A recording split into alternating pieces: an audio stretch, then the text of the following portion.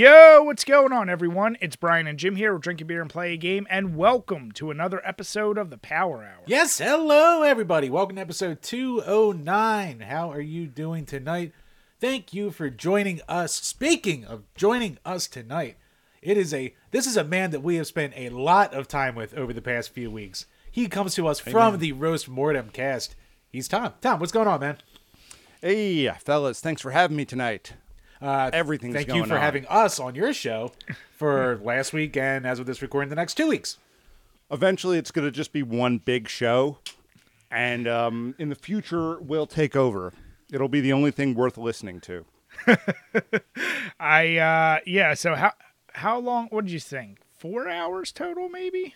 Between the two episodes? Yeah, I would say we hung out on record for at least 4 hours. Yeah, on record. That's right. Yeah, and we talked about good old Willie Penn. I know we discussed this a little bit. I can't wait to hear the full edited video put together. Learned a lot about that guy, how much of a just boring motherfucker he was. I'll say that. I feel like oftentimes we're hesitant to have guests because the subjects are just, Travis is doing all this great research. He's so good at what he does for the show. He's the driving force, and Connor's great too. And I'm just there. I've given up on giving a shit. And sometimes all that hard work that Travis does, it's like, oh, I just spent hours researching nobody. A human oatmeal.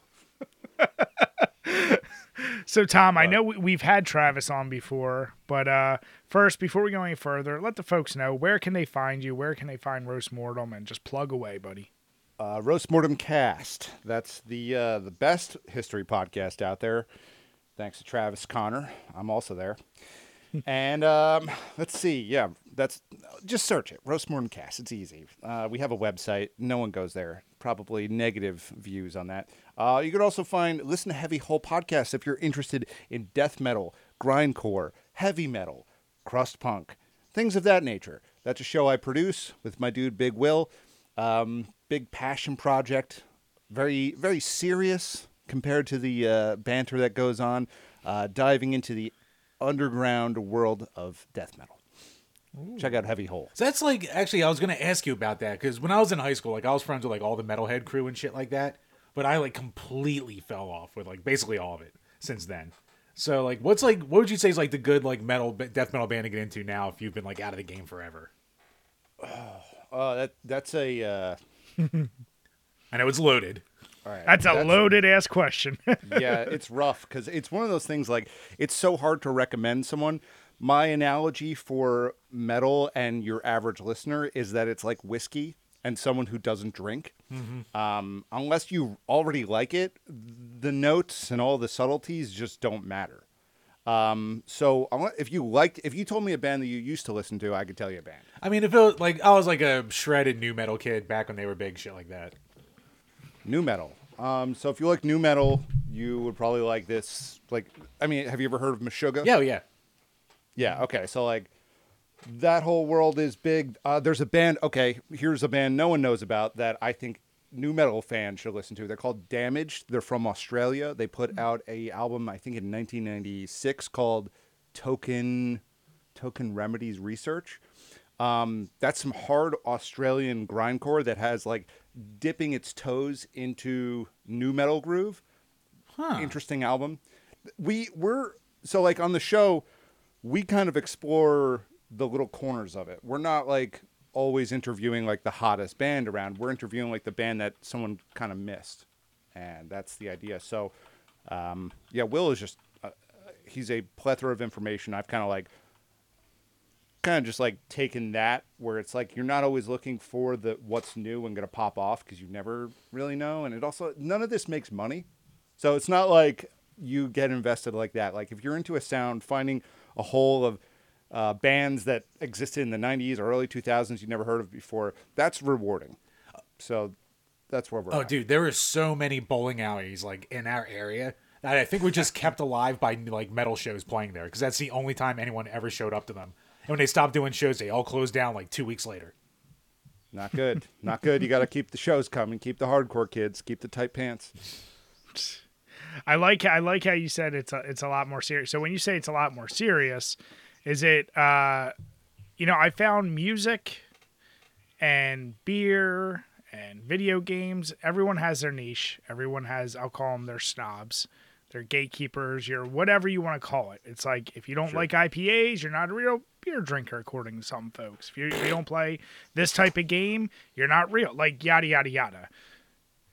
Right. Being, what you guys do, is that true, you think, with death metal and metal in general? I mean, is that something where it's like, if you say you like this band, it's like, oh, you're not really a metalhead if you don't like totally.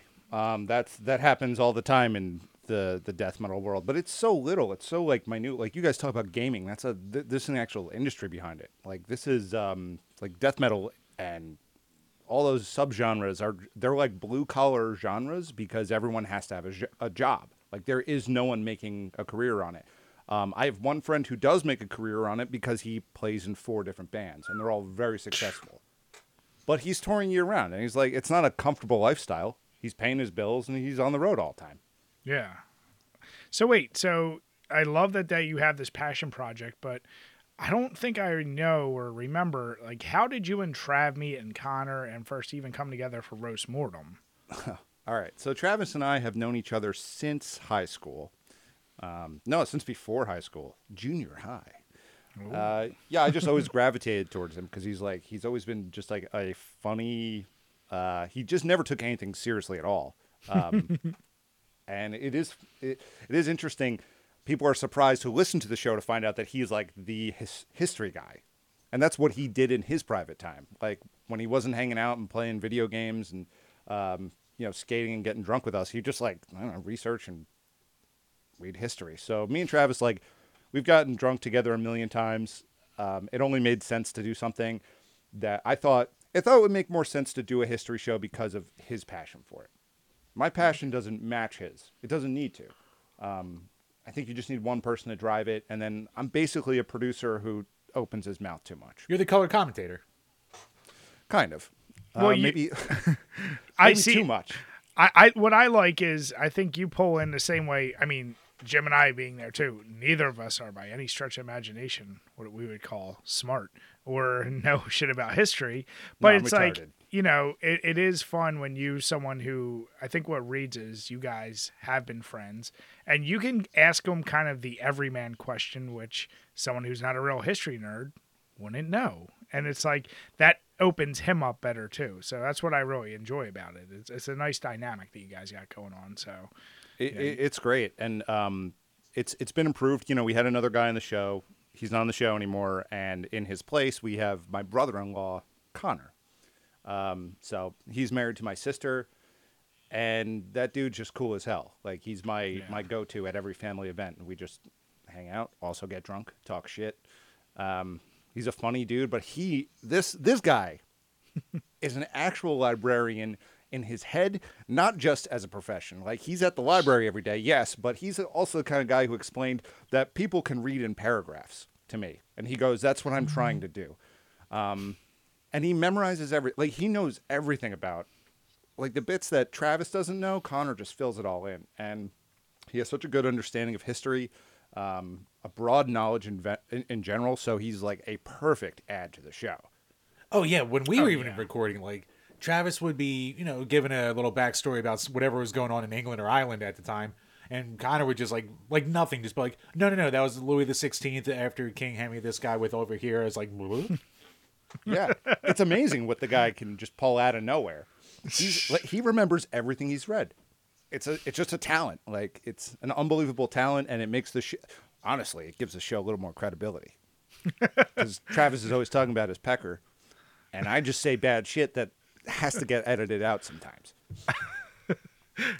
Don't we all? Don't we all? Now, I guess one of the common themes, and obviously us coming on, we obviously enjoy drinking, and I do appreciate you coming on with us tonight. So what are you drinking with us tonight? All right. I remember you said it was no IPA May. Yes, sir. So I walked into the old beer distributor, and I left with El Segundo's Steve Austin's Broken Skull American Lager. Nice. Yep. I was about to say, as soon as you said El Segundo. Yep. Yeah. I got to rep something hard, I like it. Stone Cold Steve Austin, American hero with an American lager. Of course, I'm going to give them money. Is this first time trying it, or? No, I had it once before, but truthfully, I have to get up kind of early in the morning, so I wanted something on the low ABV, and this was just perfect. I think it's only 4.5-ish, 4.8. Perfect. No, that's a perfect, especially knowing the fact we do these on Monday nights. Jim and I, many Tuesday mornings, are like, why'd we go a little heavier every on these Tuesday beer? morning? Like, fuck.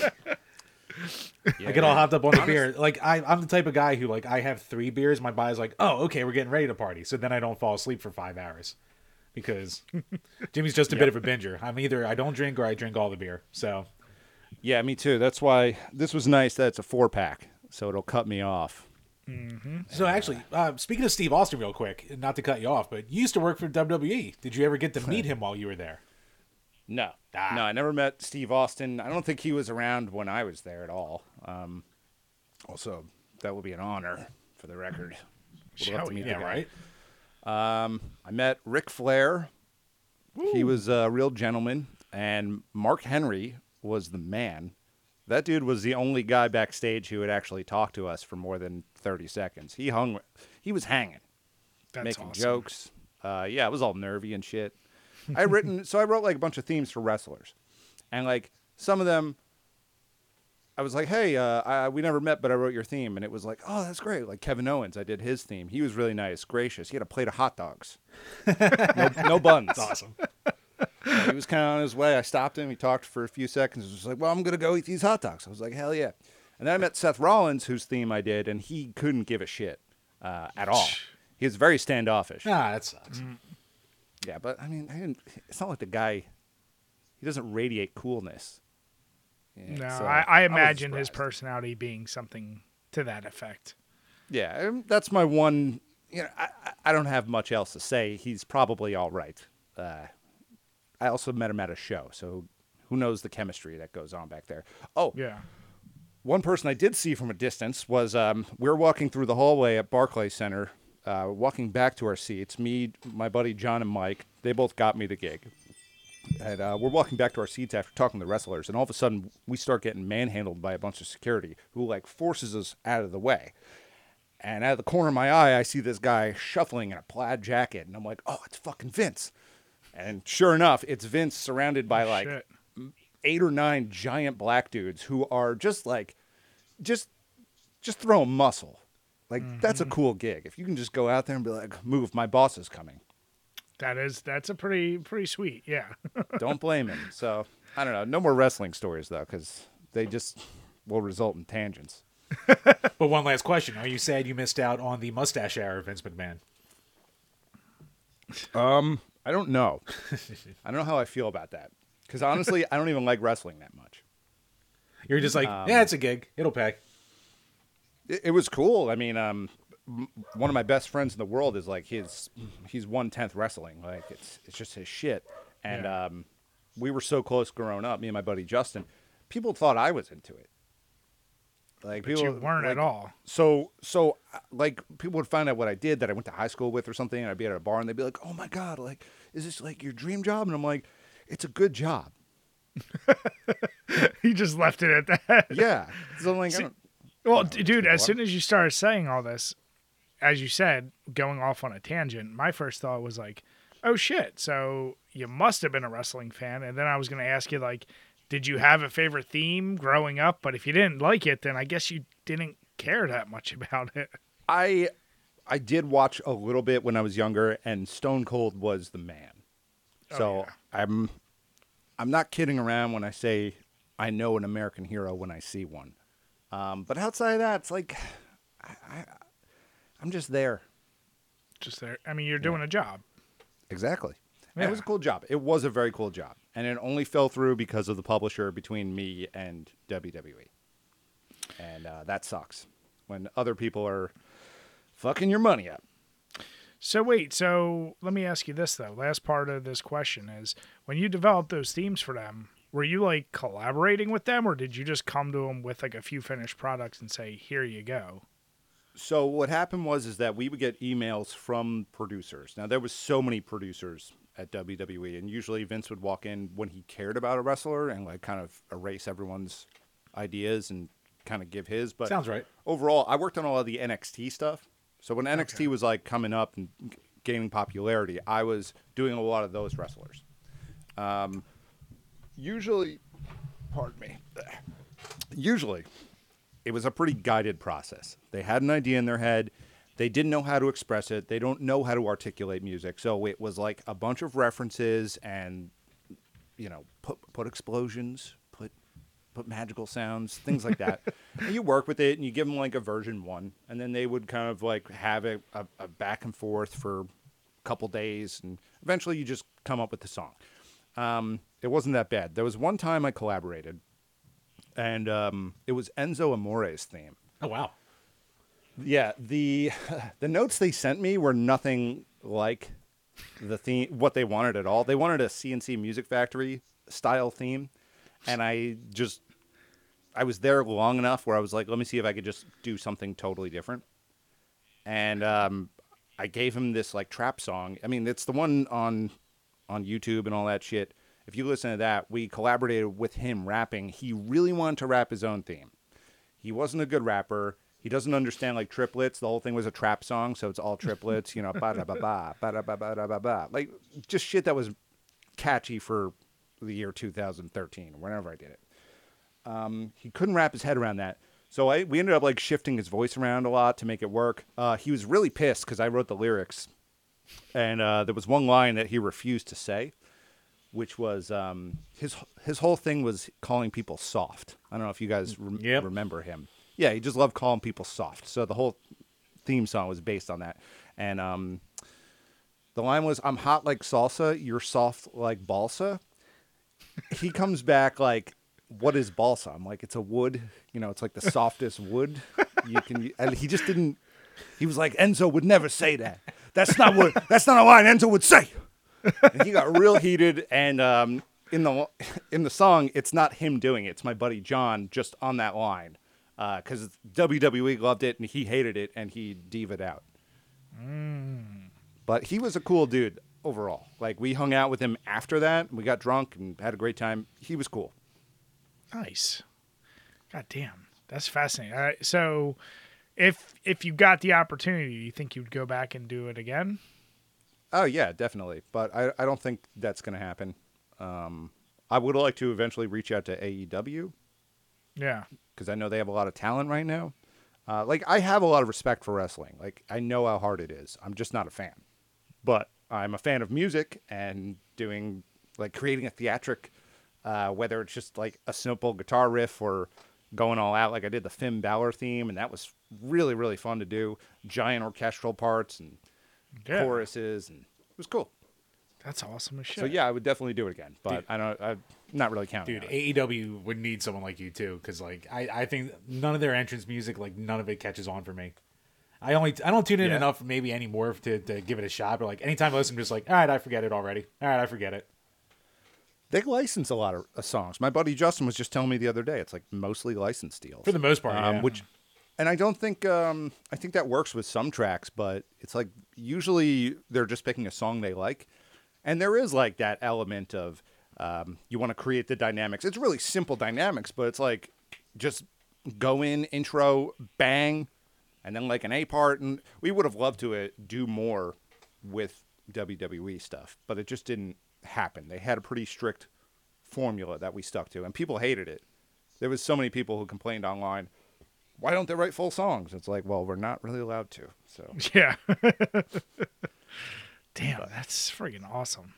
Just so you know, be aware, we are going to come back to that tangent a little bit later. Dude, I will.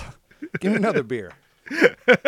Stone Cold. But Chambers, what are you drinking tonight that you're going to regret for tomorrow? Well, actually, what do you call it? So, as we mentioned last week, I'm going through the living nightmare of buying and selling a home. So I'm going with my old reliable right now. Good. Last week I was doing stouts. This week I'm doing sours. My old faithful. So coming to us from the Town Brewing Company out of CLT, North Carolina. Clit, North Carolina. I'll just go with that. The Broken Tarded Session Sour Ale with raspberry and hibiscus. Comes in at 4.7% alcohol, and Yeah, I've been tearing through this boy already. It was nice, bright and red, like a lot of sours are, but it was tasty. I'm a Nice. sucker for sours myself, man. I love them. Like, what do you call it? Like, that was like the first time, like, getting into the craft beer game when I had like Duchette's Dissident beer. I was like, what is this? I tasted cherries and the tart, and what I need more. That was like the gateway drug. And now I can never find it because they're out of Seattle and they don't ship over here anymore. That's balls. If you ever find So, it, get yourself some of that. You'll love it. I'm going with the Neshaminy Creek Pushing Daisies. I got a 6-pack of this. I tried it for over the weekend, and just like you, Tom, 4.9%. It's their Kolsch style ale. So it's like Kolsch is basically I call it a wheat sour. So it's a German style, great for springtime and summer. It surprisingly has a lot of flavor. It's fairly clear, just the tiniest bit murky. But man, oh man, when I was mowing my lawn for like the 3 hours, that was like, I would take every hour, I just stopped, had another one, and they went down so goddamn smooth. So yeah, this is a damn good one. And because I had 3 left, I was like, all right, that'll be perfect for tonight. I know this isn't going to leave me too hungover, so highly, highly recommend it. Neshaminy Creek doesn't fuck around. They always make good beer, and they're ones that, as you can see, they put effort into their goddamn labels. Because The label's beautiful. yeah, the more and more of these companies that just want to be clever by writing just beer or da-da-da-da-da. It's like, fucking at least do a unique font. Don't get the shit you can get off Google. Yeah. You know, I got to ask, you mentioned that was like a, what was it, like a wheat Pilsner or something? A wheat lager? So yeah, Kolsch? it's a Kolsch style ale, and I translate it to like a wheat style with a little bit of a sour twist to it. Okay. Because I typically don't like wheat beers, but every time I get a Kolsch, it's like perfectly refreshing. Yeah. Yeah, it's not traditionally considered a wheat, even though it is made with wheat. Like it's a lower percentage of wheat in it. So when you try to categorize that style of beer, it's like one of those ones that kind of mixes the lines on a few pieces. Like some people want to call them sours, sessions, wheat. It's all over the place. But Kolsch's in general, yeah, they go down so damn smooth. I love them. Yeah. Solid beers. And like, not everyone tries to make one either, but like the ones that actually do, like, it seems like they really do try to nail it, because I've never had a bad one. No. Yeah, it can't be that hard, because every time I go to a brewery, if they have one, I try it, and it's fine. You know what it is? So- I think it's that very, unfortunately, we're in the market now, hence why we do no IPA May. And let me give a quick shout out. Thank you to everyone who's already submitted. I'm behind on about 3 or 4 because I got a bunch in on Instagram today, so I'm posting them as I get them, but thank you guys for submitting. But now it's like, that's a style that a lot of people who don't know much about beer, you know, IPAs, you've heard of stouts, you've heard of porters. Kolsch is one where it's like, well, what is it? And it's like, I guess breweries aren't willing to take a risk on a beer that might lose them money, so they play the safe game. And it sucks because, like we're saying, it's a damn good style. It's a perfect session, summer, springtime beer. And if more people tried it, more people would appreciate it. Grow up, people. Try the Kolsch. That's right. But Tom, obviously we talked a little bit on your show about some games you were playing, but what have you been up to this past week since we've last talked to you? Okay, so yeah, I did want to squeeze in a game, just get some game time in. So PlayStation Network, free game, Sackboy. The new one? I didn't. What? The new one? Yeah, the new one. Oh, cool. I guess so. It's like it's launched on PS5, but I don't have a PS5. I just have the PS4, and yeah, I mean, I'm not expecting much out of the game. It's like basically a child's platformer, but it's one of those games where I like the maximalist aesthetic of it. It handles well. It's fun. I was playing it with my wife. We played for about 5 hours yesterday. We had a great time. Fucking stories, man. What's the point? Thank you. Thank you. There's such a waste of time. Why does Sackboy need a story in his game? Here's the thing. Like, I'm playing this game, and it's like there's someone telling me about how I need to save the universe. It's like, I don't give a shit. Like, I live in a world, what is it, Sack World or Craft World, where it's everyone's imaginations just, oh, it's all put together, even your imagination, everything you've ever thought of. It's just like, that doesn't matter. It never has mattered. And I think a big problem with that is like, you know how people have a problem with spoilers? Like, that's a big thing. Yeah. We'll get into that later. Yeah, it's like, that is a spoiler to me. When you hire a writing staff to make a really flat story for a thing that doesn't need one, because it's like the unseen tension that's built in horror. It's when you don't see the monster. It's all that shit. That applies to pleasant things too. You don't need to explain everyone's backstory. You don't, like, it's a sack guy, and he's running around a beautiful little place that looks awesome. That's all it needs. The story just makes me wait and hate it. And like, I remember the first Little Big Planet, and like, that was a monster hit. And Yeah. I don't remember any story outside of like 3 lines of it. Maybe it was just like, hey, here's a very stylized world that you will enjoy platforming in. Go nuts. That's all it was. That's all it needed to be. Yeah. And that's the beauty of it. The story stuff is my God, it's a waste of space. I was thinking of this, like, I had a childhood memory that had popped up while I'm playing this game.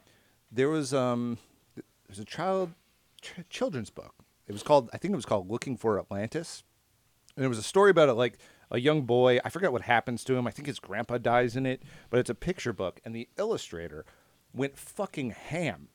So there's all these little stories happening around it. Like, it's not just the room. It's like there's something under the bed. There's like a little village under the bed, and like you can see in the rafters and the space and the floor joists and stuff. And there's like little things happening in there. And it's like, that's amazing, because none of it needs a story, but it creates like a depth that to bring back to Sackboy, you're robbing that depth of imagination when you try to explain what to imagine. It's awful. Yeah, sometimes it can be too much. Like, even with something that's like story driven, like a comic book. Like, have either of you ever actually like read Watchmen?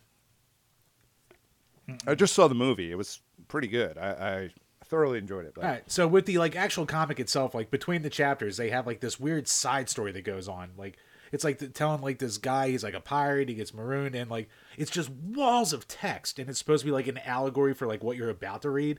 But eventually I just started skipping it because I was like, I just spent like 4 hours on this to get like one sense of like, oh, here's what to expect, or here's what the story is.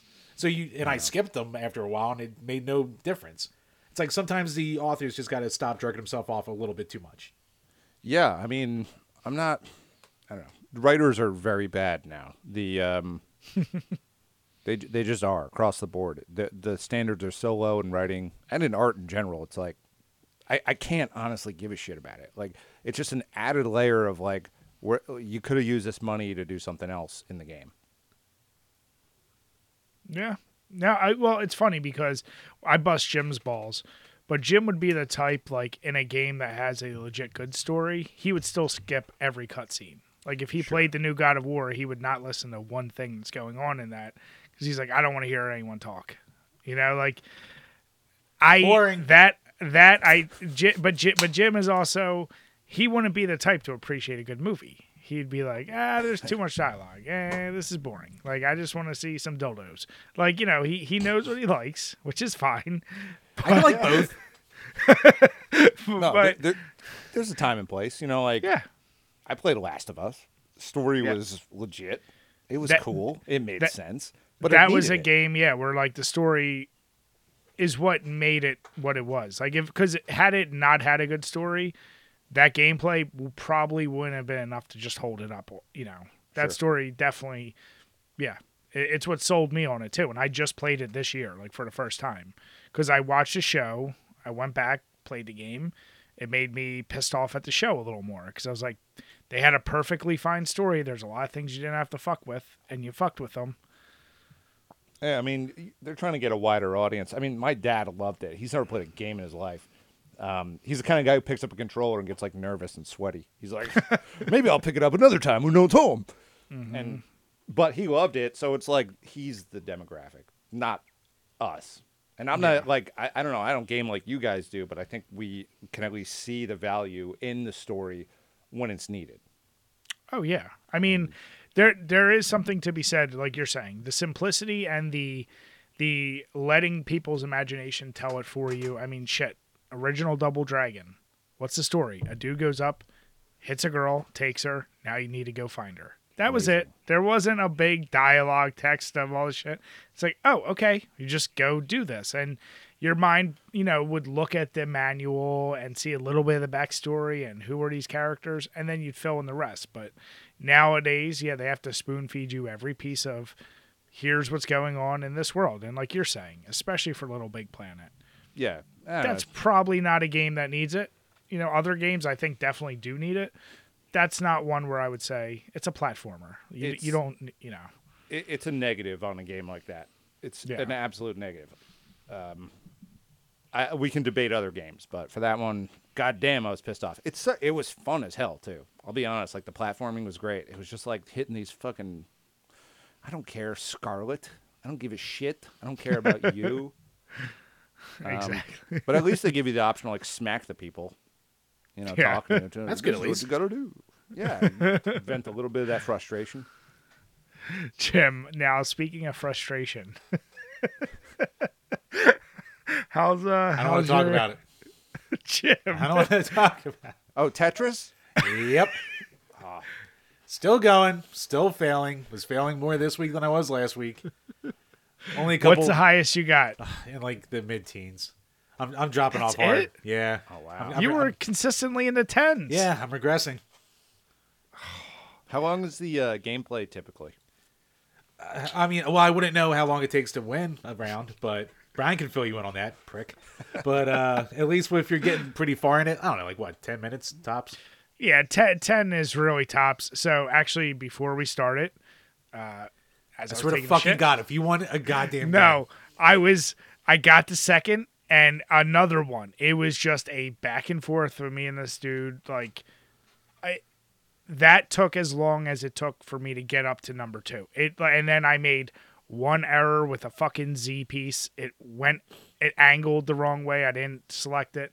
And then it was just flooded. So that one took a little longer. But yeah, usually that's why I joke with Jim. I said that literally is like, instead of reading something or scrolling, I get 1 or 2 games out when it's time to poop. And you know what? That's where I get my wins. So I was hoping to come with good news, Jim. But see, even I lost. So I'm right there with you. Oh, poor baby. But yes, even besides that, actually a game that Tom turned me on to, my new real phone game to go to if I have poop time is Ride the Sun. And this game is fucking addicting. Race the Sun. Race the Sun. Shit. Sorry, Race the Sun. My bad. No, you're right. Always correct me. I will fuck up a lot. I sing it to myself. This is a game that, what do you call it? I remember playing the first time 6-7 years ago at a GameStop kiosk, and I was like, oh, this is a pretty cool game. Nice, simple control, runs smooth, beautiful concept, and I didn't realize how fucking addicting it would be until I was like, oh, I'll play a little Race the Sun for Tom whenever we talked to him on the show. And now, I'm just like, oh, fuck. Oh, I was right before a goddamn warp, and I crashed myself. God damn it. All right, go again. Do again. I can do better this time. Oh, yeah, dude. That game. That'll be one I have to try. The iPhone version actually runs really well, and it's only $5. I played it on my buddy's iPad, but I played it on PlayStation, and I'm somewhere. I'm pre-freak.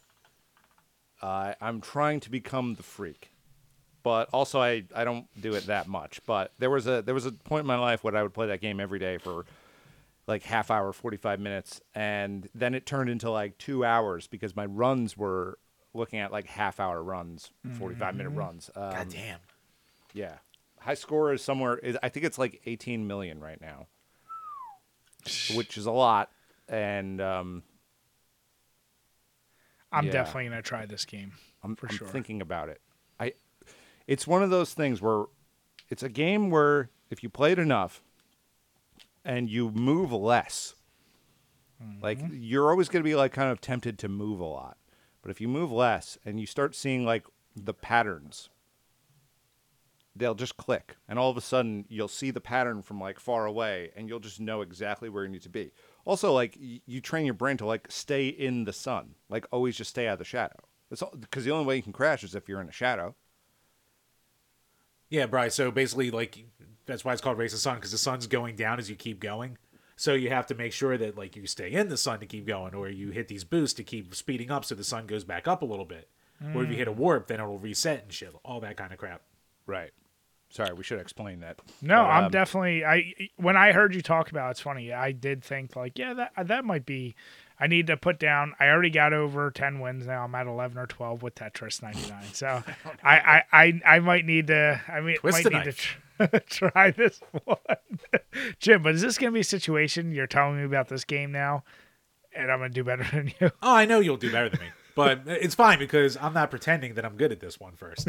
So it's fine. Like you did with Tetris 99 when you talk so much shit on Twitter. That's the only reason I got into it is because you were talking mad shit about how good you were at that game. And that's what got me. I was like, oh, any day now. Because I fucking came out of the gate hot. I was always in the 10s and like getting a bunch of 2s here and there. And then fucking life just, just knocked me down. Yeah, sometimes like because I'm not a frequent gamer, when I found myself playing that game a lot, my friends introduced me to that game. Not Travis, but our buddy Taylor and a few other people. And that was a game that was just on rotation. Like we'd be at someone's house drinking, and it's a perfect controller passing game. Like I just did a run. Who's up next? And it just turned into like this joke almost because I got really good at it, and everyone's trying to break 1,000,000. And I'm sitting there like, you're all fucking pussies. You don't even know what the sun is. How could you race it? Just like just blowing people out of the fucking water and realizing that like, this is probably because I'm dyslexic. That's why I can do this game.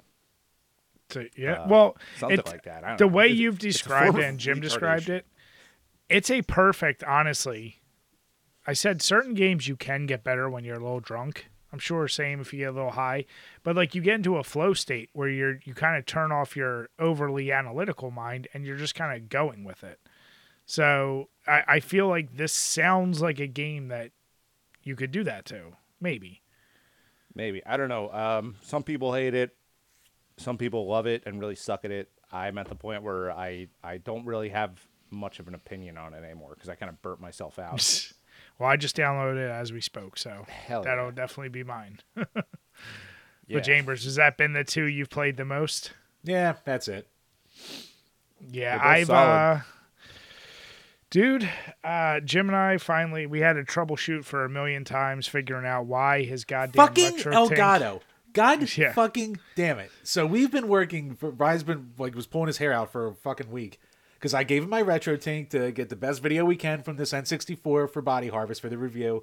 And he's doing everything, trying to get it to fucking work. No sound is coming through.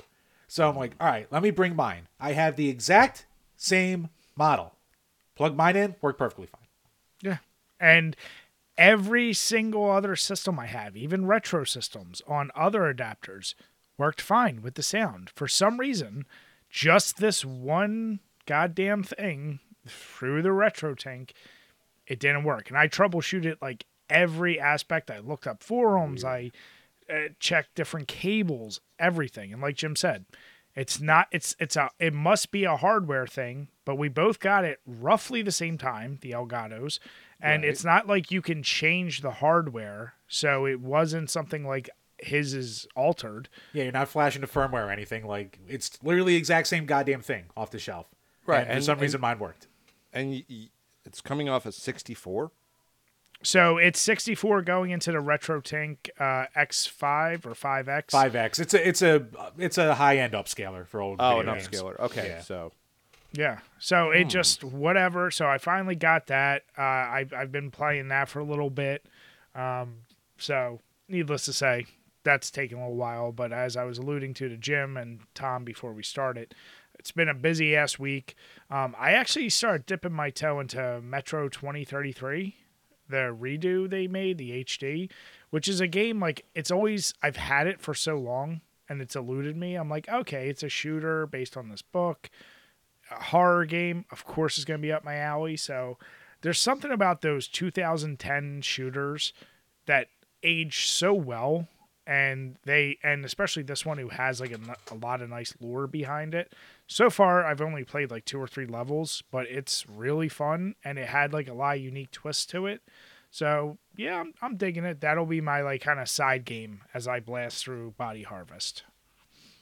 So yeah, that's my go-to right now. What was it called? Metro 2030? 2033. 2033.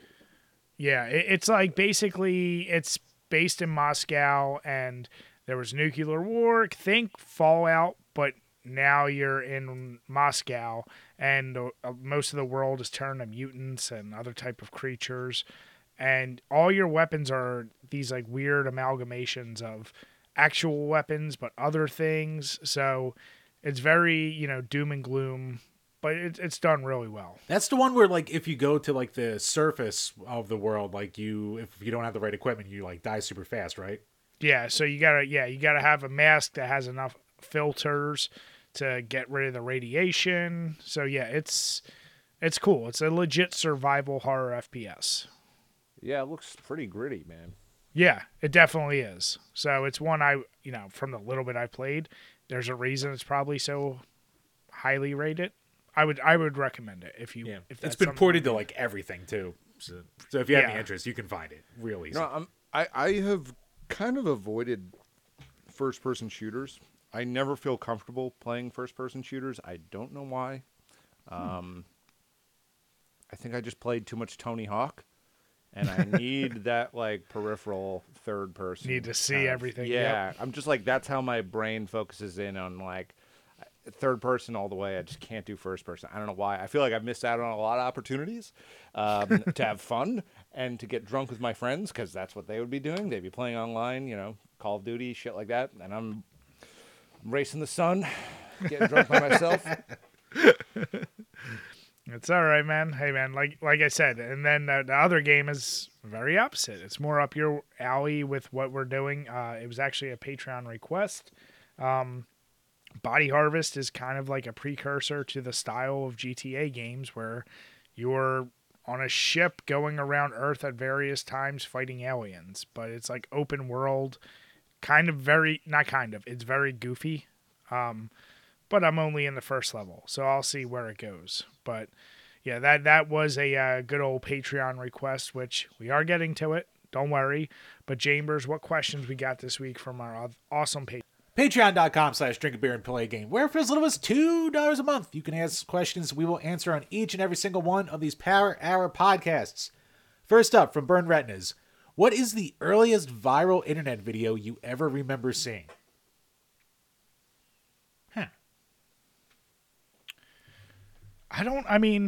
We're all older gents. Gonna be going back here.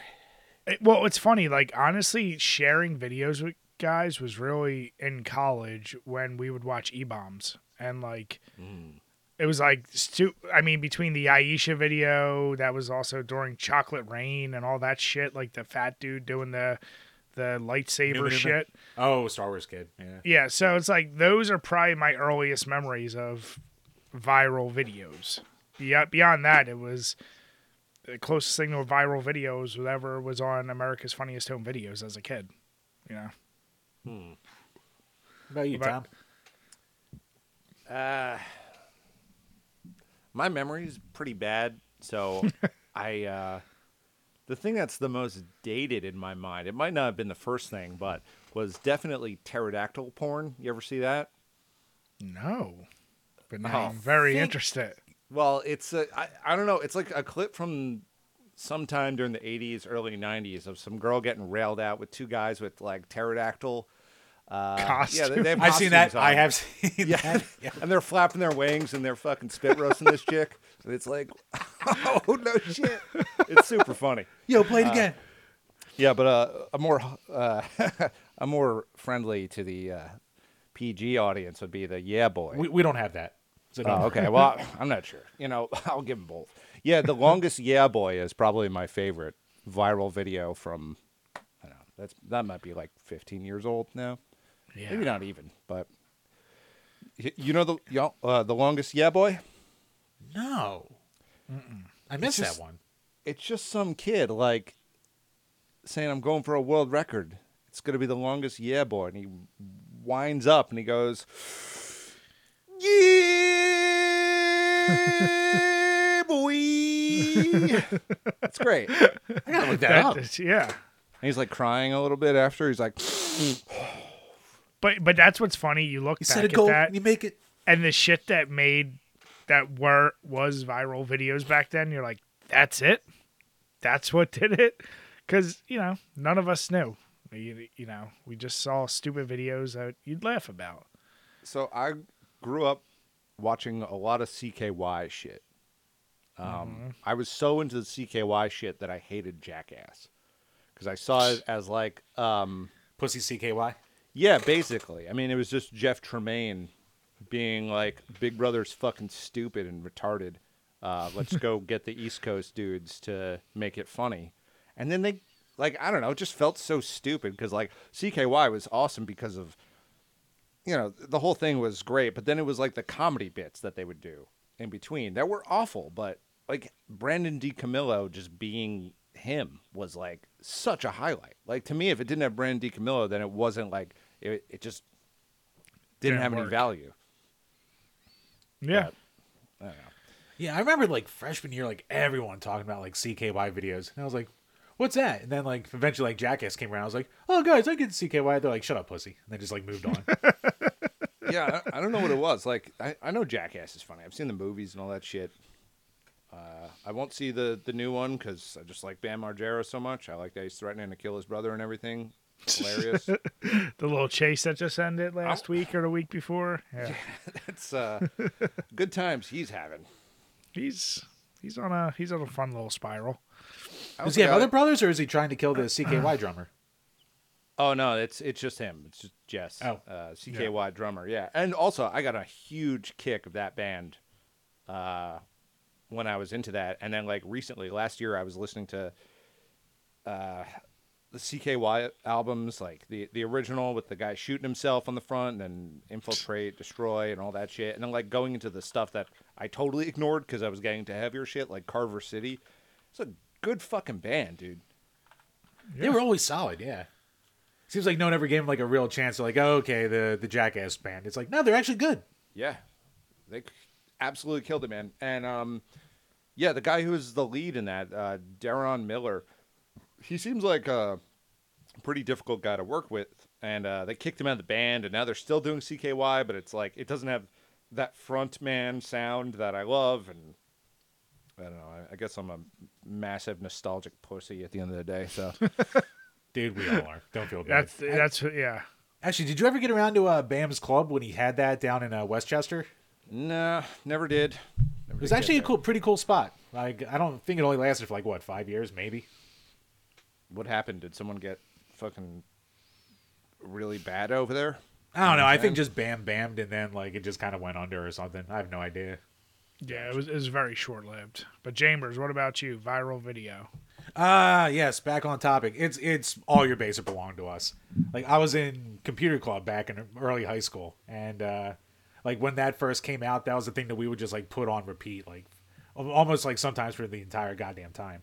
Because like the point of computer club was supposed to be like building the website for our high school, but instead we would just like hang out and play Counter-Strike and Unreal Tournament, and then just like share stupid internet videos with each other. But the old nuns, like, they had no idea. So you update like, the header on the page and like, oh, good job, team. Damn it, Jim. You went to a Catholic school? Yeah, I was a Catholic boy. That's cool. I did that for a year and a half. Convinced my mom to let me go public. That was pretty sick. That was probably the right call. But you got to miss out on all the fun parts of Catholic school, like your principal disappearing for raping a kid. So. Oh, that happened to you? Oh, yeah. Junior year. So I actually went to the same high school that Tim Dillon did. So when he, like, if you listen to his shit, and he tells all the stories about the theater teacher kissing kids in the hallway, like, that happened. That was real. He's not making that up. And you're like, I got to get out of here. Yeah, it was weird. It was their theater program was like a separate thing than the high school. Like, it was funded through another, like, I don't know. It was Holy Trinity was a scam school. I tried to fail at the acceptance test, like at the acceptance exam, and they took me anyway. So I was like, this is not gonna be good. You're like, you're too cute. That was a problem. Yeah. So they're like, I like that one. Apparently, if you want to get into Holy Trinity, see all the way down. Perfect. There Perfect you go. School. Next up from JD Maines. Can you rely on early release reviews of Nintendo when the company excludes reviewers it has an unfavorable opinion of, rightly or wrongly? Ooh, we will be getting to this. A YouTuber knows they need early access reviews, and should they be worried about Nintendo denying the early access for bad reviews? Selective early access is a slippery slope. Here's You the almost thing. can't review or rely on any reviews anymore. That was going to be my thing. Is anyone who gets a free copy of a game, especially if they're in with a cash cow like Nintendo, and you're in that little club of like, I'm getting it for free, you're not going to fuck up your meal ticket. And especially if these guys are doing this shit full time, like, what are you going to be brutally honest and be like, yeah, Tears of the Kingdom, it's fine. It's just Breath of the Wild 1.5. Like, no, you're going to say it's the greatest thing ever. It's da-da-da-da-da. You're not going to point out the flaws. And, yeah, so you can't really take any of them. I feel like all those review shits should stop. Just because, or you should have to pay for them at the very minimum to be able to give a realistic, instead of informing folks 2 or 3 days before the shit's released. No, like, just wait till the day of, and everyone can play it at ground zero. Allow some folks to take a few days, let it breathe. Then you can give a legit informed decision. As soon as you throw money at it, it's no longer, you can't take any of it for real. That's just my opinion. I don't know. What do you guys think? Bro, that sounds like dirty Gamergate talk to me. They were right. No, I agree 100%. That whole culture is very weird. Also, I kind of look at a lot of gamers are people who like to own shit, like they're collectors and stuff like that. So even just getting it for free is like a weird, like, subconscious perk these people are getting. Yeah. Where immediately they're grateful. When it's like, if it's your job, you shouldn't act grateful. You should just act in for the sake of your writing. You're immediately fucked. Once, like, here's the case for, like, giant companies and writers who make money, like lots of money. And there's a lot who aren't. When you have a writer who makes a shit ton of money from a company because he's selling product or whatever, and he gets the game for free, it means nothing to him. Now, when you have the person who's writing,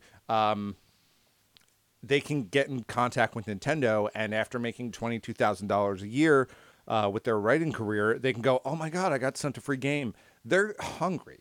They're going to keep a positive, they're going to deliver a positive message for the people sending that game no matter what. Because they're a collector at heart, and they don't have. And that's lame. They should probably go get a different job. Well, and it's like, I can't fully even blame them. Because, I mean, Jim and I have mentioned it. We've been sent some free games before. And there's a handful we've actually reviewed. I think we ended up being a little too honest for their liking. Because we want to get reposted by their stuff. Yeah, if you don't get a retweet from them, it's like, yeah, they probably didn't like it. They probably didn't appreciate that we were a little honest about their subpar game. Whereas others, some other people have sent us free codes and stuff on Steam, and I've played it and I went, I don't even want to put a review because it's not going to be good. Like, I just avoid putting it up because I'm like, I'll just not get to that review. But yeah, the people where it's like, how many games can be a 9 or a 10 out of 10 when it comes from all these fucking things? IGN, GameStop. Like, dude, not every game's a 10. Not every game is even close to a 9 or a fucking 8. There is a lot of 6s and 7s and 5s out there. And we're in this world that if you don't get it at 9 or above, these companies look at it like, oh, we did a failure of a game. And then they start blacklisting folks and saying, well, you're not getting future games from us. So Nintendo, any company, if they're sending free copies and it seems a little too unanimous, it's probably a lot of bullshit. That's all I'll say. Well, I'm not even angry for Nintendo for doing that, sending these games out, because fuck, these people are getting it's publicity for basically the cost of nothing. Like, we all know that they're not making their money. They can send out a few hundred copies of this game, whatever game it is, and they're fucking Nintendo. Who gives a shit? Yeah. I mean, my dude Big Will with Heavy Hole, we've had a couple labels reach out and say, hey, could we send you music? And he just said no. because firstly, music is fucking cheap. Like, it's streaming. You can't buy favor from that. So we're going to rub people the wrong way for nothing. Exactly. Like, Yes. Yeah, true. Yeah, so the gaming thing, because there's a little more investment behind it, I could see why it's a little more of like a touch and go. But like with music, it's like, no, I'll just wait till it's fucking out. Yeah. Yeah. And just the same way I do with movies, I don't trust critic scores on games at all. I wait till I see what the general opinion is, whether it be on a Steam page, Xbox page, PlayStation.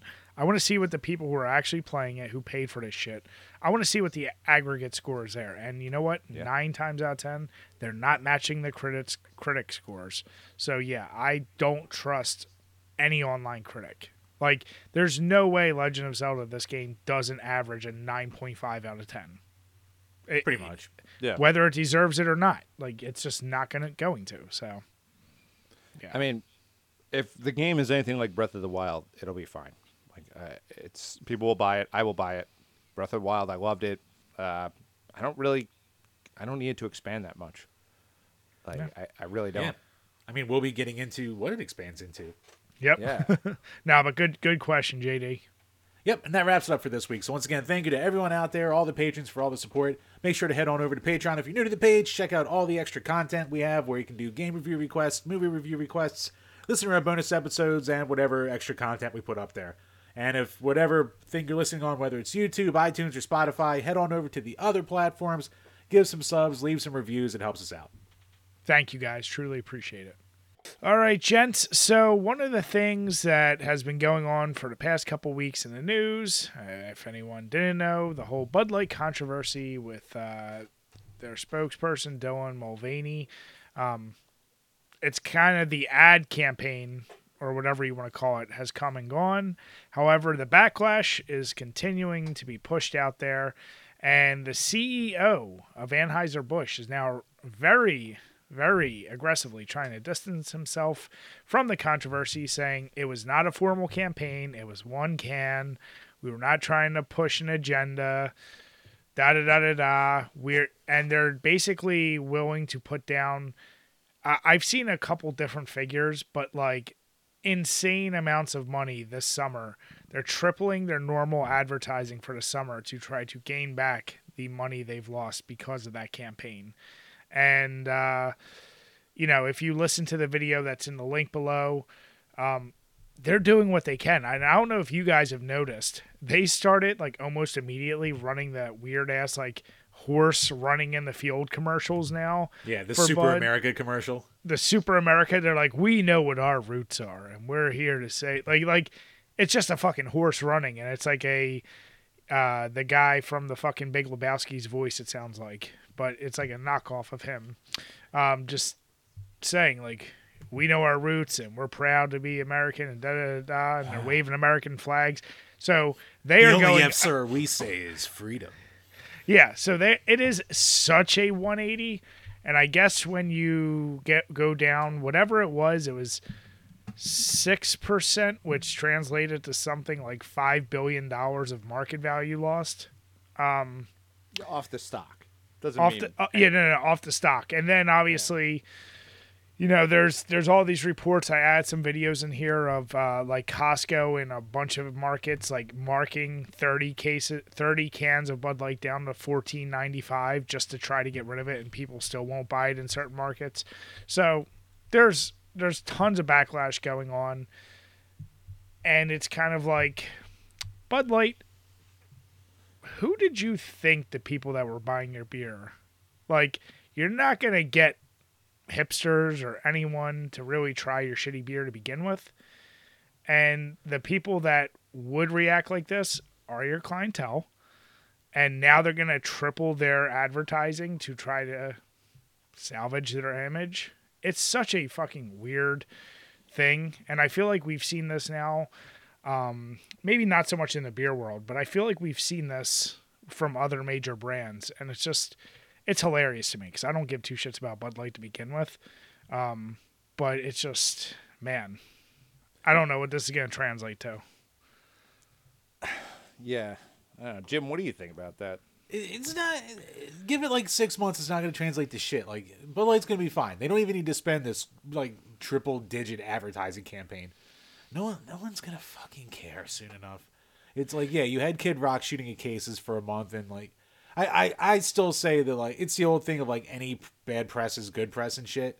But like, actually, to Brian's point, like I have coworkers who are, when you're in Philly, it's weird in Philly because like Philly itself is very, Democrat, very liberal city, shit like that. You only have to go like 20 miles out of the city before you are in like hardcore red country. And like I have coworkers who live out in there, and it's not even the sticks, it's just like slightly farther suburbs. And even them are like, yeah, man, like I was talking to the beer store owner and they're like, people are just not buying this shit.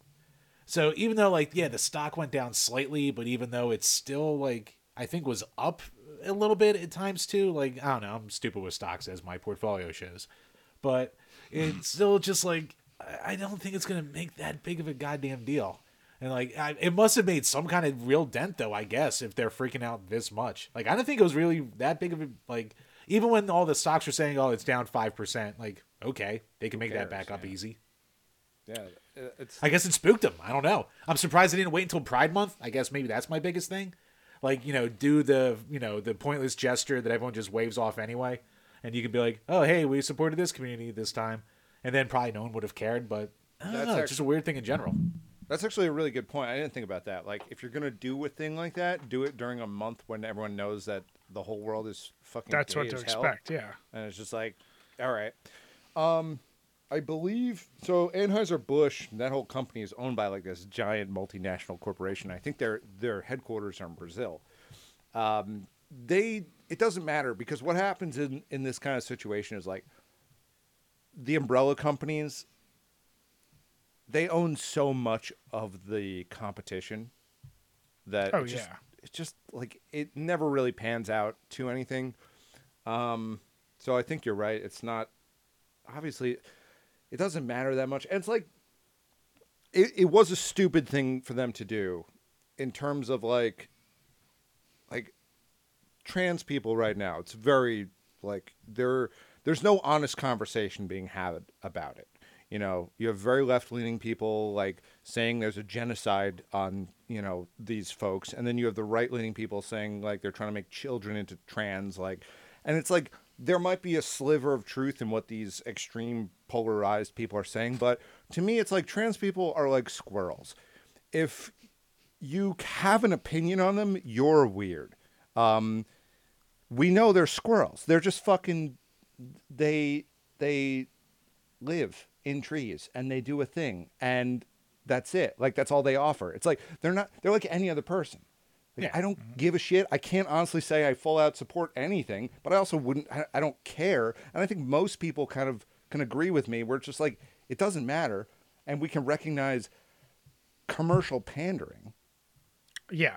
So the whole thing is so bizarre that people are freaking out about a stock going down. Like, it's not realized. Anyone who sells it at a loss, good, fuck you. It doesn't matter. Anyone who makes money on it, it's a stock. That's what you're supposed to do with it. I think you're definitely right there. But I think the thing that's interesting is, to my point, the people that were drinking Bud Light, like, so you're pandering, hoping that you're going to get LGBTQ on your side to drink a beer that everyone, doesn't matter who you are, pretty much knows it's shit. But the only people that were supporting you would be the type of people that would get upset by a campaign like this. So while the initial stock price might have dipped, I think to Jim's point, there's some stubborn motherfuckers out there, and I think they have their way. They're now Coors fans. Or whatever, and which is retarded because Coors has had multiple LGBTQ fucking promotions and shit too. Well, yeah, but it didn't get the news. That's the difference. Like because they did during Pride Month when no one cared, and they went, "All right, pandering, fine." Well, that's the point. Yeah, dude, so, I drink Bud Light. Okay, yeah, and when that happened, I continued drinking Bud Light. Yeah. I don't. It's a commercial. Just wait till they release the limited edition story editions when you gotta read a story to drink it. Then you won't. Like, to me, I would have doubled down, like, with this and gone full, like, everyone who works here is trans now or something. Because they're, like, I don't know. There's no good way to go about saying like we have values when you are just a company. Yeah. That obviously doesn't. So like I watched the video you sent of the guy like kind of backtracking that. And he's saying, "Oh yeah, it was only a promotional thing that we sent to one influencer." It's like you didn't do anything wrong. Like don't apologize. Don't try to tread back at all. It's like you know what? Do another. You know what you do? You make the Dylan Mulvaney one a real can. You double down and you go, "We're putting this in stores." And I'm still going to fucking drink it, even though I don't give a shit about Dylan Mulvaney. Or, it's... Well, that's what's funny is now what's going to happen, because they're doing the 180, people that might have been in support of it are probably recognizing, like, oh, they were just kind of doing it for bullshit. They don't actually support it. So now any new customers they would have gotten are going to drop back off, in hopes that they pull back old customers. Yeah. So they've just now split the difference and pissed off people on both sides again. It's like, stop trying to be clever with your fucking marketing. You're making a beer. You don't need to make a statement. Just make your beer and that's it. Make beer. That's 100%. All you got to do. Leave the commentary up to the white guys in their basements, okay? That's right. Just fucking make beers. But, well, it's funny. So then one of the things I saw, we follow breweries in PA. It's a big beer blog, and they cover all the news of PA breweries. But the Necromancer Brewery out of Pittsburgh released their Even Gayer light beer. And they did it in the font of, like, Bud Light. But it's in direct response to this. And... it's in support of the Gay for Good Pittsburgh. So basically, they're donating a portion of all the sales to that, and they hold events every year at their Pride Fest.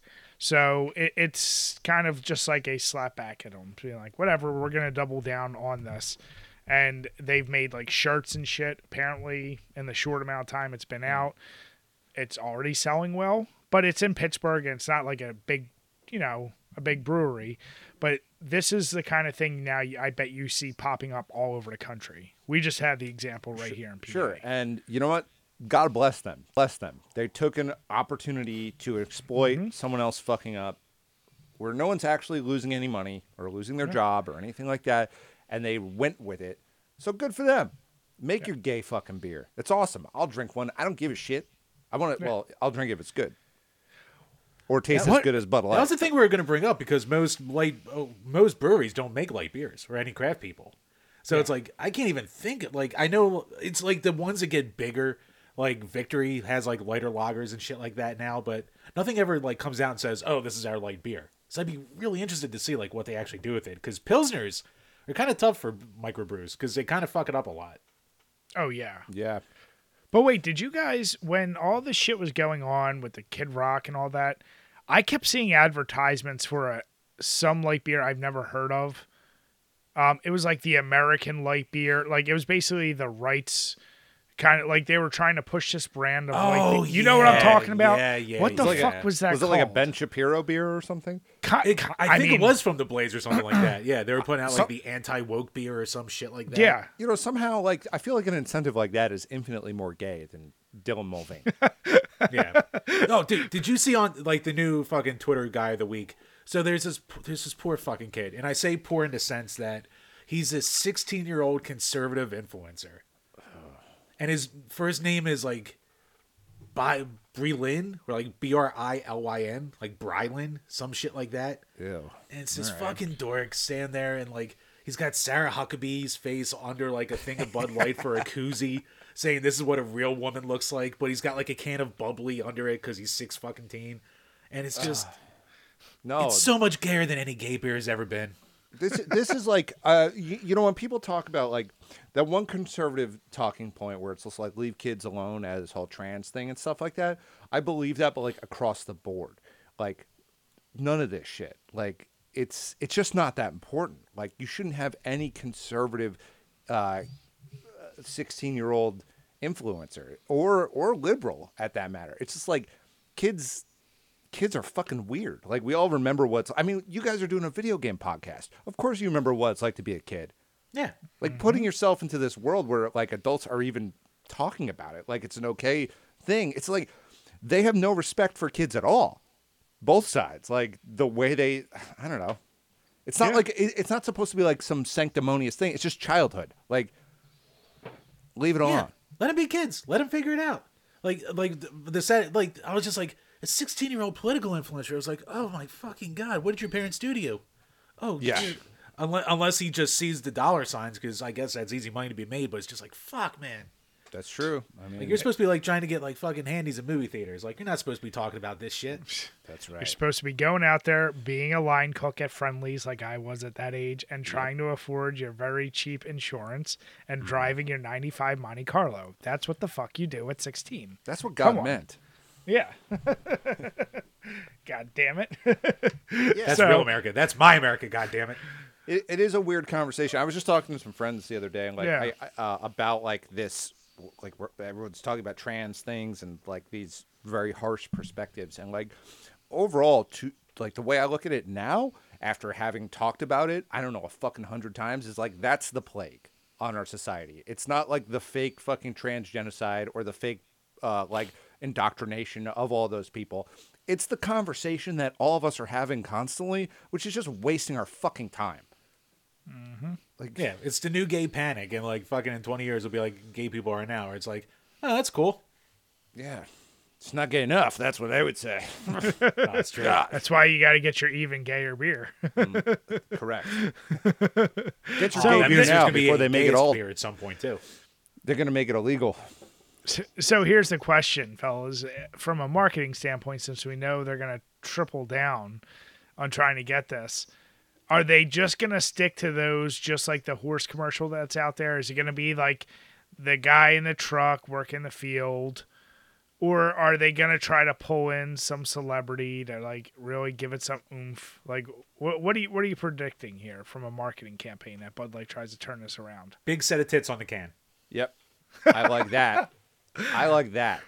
I mean, yeah, that would sell some merch. So we all know this is going to be the largest ad campaign committee to ever exist, where they're going to hire every Top Gun and go, how do we fix our product? What do they need to do? They need to bring Bruce Willis in and just go hold the beer can, look at the camera, and just say whatever the fuck's going to come out of your retarded brain right now. Yeah, he can't think no more. Well, that's what I'm saying. They just sit him there and just go, hey, Bruce, look here. And there's a camera, and he goes, fuck you looking at? Make that the ad campaign. Perfect. It's gonna be very, very fascinating. And I think their push is also going to be whatever movies are being made right now, they're trying to get them probably pushed in movies too. So whatever the next Fast and Furious is going to be, or a Rock movie, you know he's drinking a Bud Light. You know that for sure. Here's Vin Diesel drinking 18 Bud Lights and then racing the cops into off a fucking bridge. Exactly. So we're gonna follow, see what actually comes out of this. My guess is it will be quiet for a little while, but we'll see what comes. Actually, what I am curious now, we can't Jim, escape it. It's still going. It's been a month. Why is it still going? Well, Jim, right? To your point though, like, now are they going to avoid doing anything like that during June? Because June's around the corner. Like, what are they going to do? I want to see one-upsmanship. I want to see, actually going back to what Tom said about Coors, I want to see fucking Coors come out with the gayest ad campaign ever. Yeah. Like every little can that rolls out of the 12-pack has a little dick and balls on it.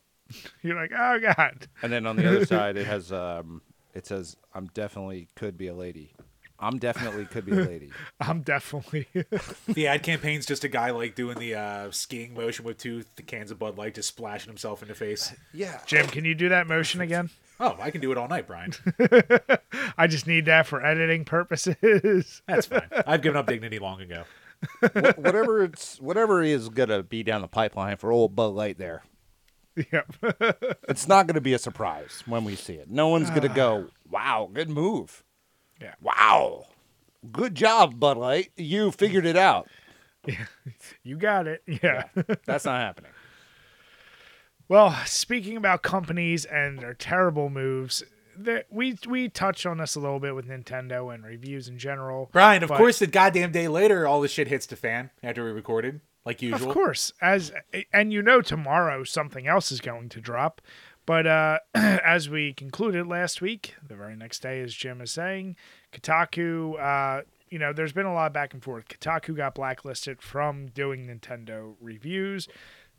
Excuse me. Basically, because they had listed something when Breath of the Wild, or not Breath of the Wild. What game was it? Metroid Dread.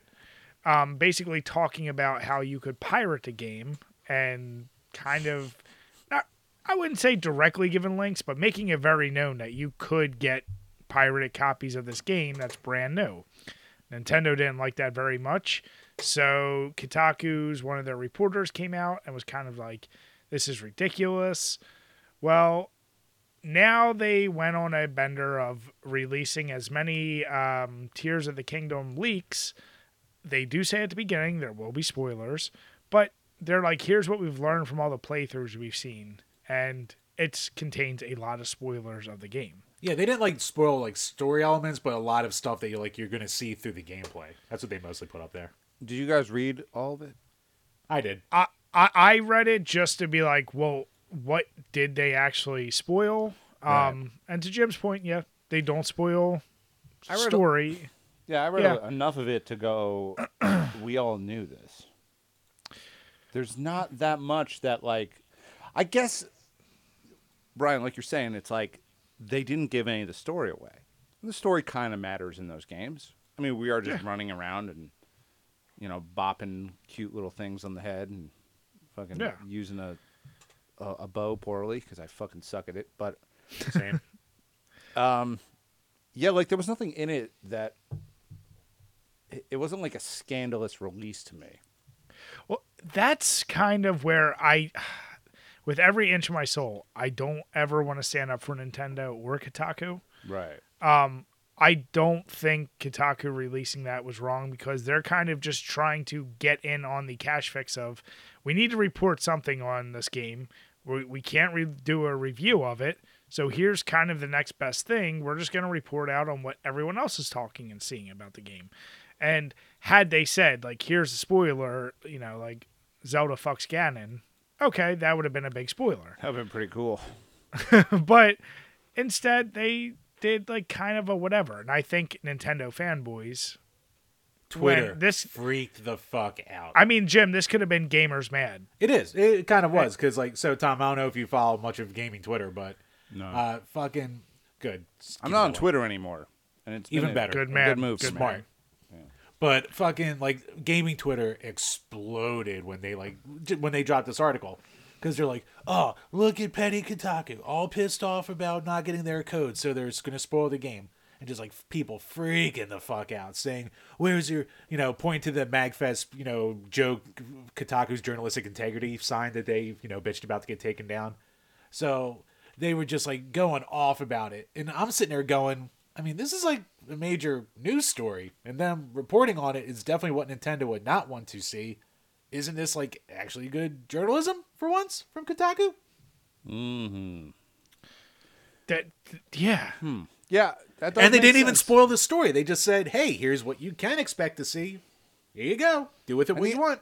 It's a, hyper analytic, reporting on something that maybe they wanted to keep, oh, it's a surprise. Look at this. There was one kind of reveal that was a bit of a, which I don't need to go into. But it's the first one. Where it's as a continuation. You guys know what I'm talking about, right? Oh, yeah, about the very beginning of the story. Yeah, right, so it's that. All right, if you want to call that a spoiler, great. They're just finding a way to turn the page. Yeah. Right. Beyond that, it's who fucking, yeah, they did a piece of good reporting. Is it that bad on Kotaku? Did I even say it right? Do I even know? I mean, you're saying how I feel too. It's guys, once again, unless they said this leak of man, can you believe Link dies in the first hour? That would be a spoiler. Yeah. Or some major story-driven shit. But no, they're like, oh, here's game mechanics, here's potential areas, like, and as we said, if you're any kind of Legend of Zelda fan, it's all shit you go, oh, okay. Like, we're dancing around it, and you can click the link if you want to. Like, they said more dungeons, but they already said they're going to put in more dungeons. That was a complaint. Not enough dungeons. Well, here's more dungeons. Big spoiler. Oh, fuck. Yeah, well, I'm trying to be considerate to people who are listening to this who do care. Fuck them. Okay. So, yeah. Damn it, Jim! No, I'm going to say something else that will offend someone. So I'd rather just, like, not have them. I don't think anyone's turning this off. They love your guys' voices, by the way. Brian, your voice is so smoky. I love it. But, yeah, I don't know. Just being considerate, everything on that fucking list was something that I would expect going from, I don't know, Twilight Princess to Skyward Sword. Mm-hmm. It's like the same kind of like, all right, this is a lateral jump that works within the universe.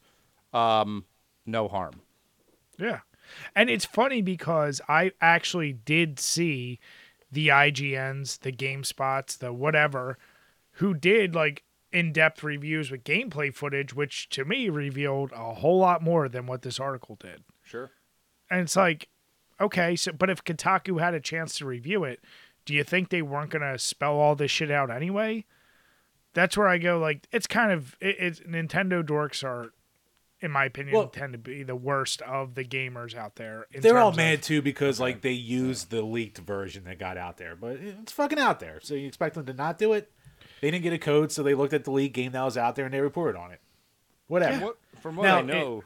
I'm sorry to cut everyone off, but just real quick. Now, Kotaku doesn't help themselves when they get all sanctimonious over the years, as they have. Like, we have a link below for when The Last of Us 2 was coming out. Huge release, a lot of controversy around it. And they were leaked versions of it that were coming out early, and Kotaku made a hard stance.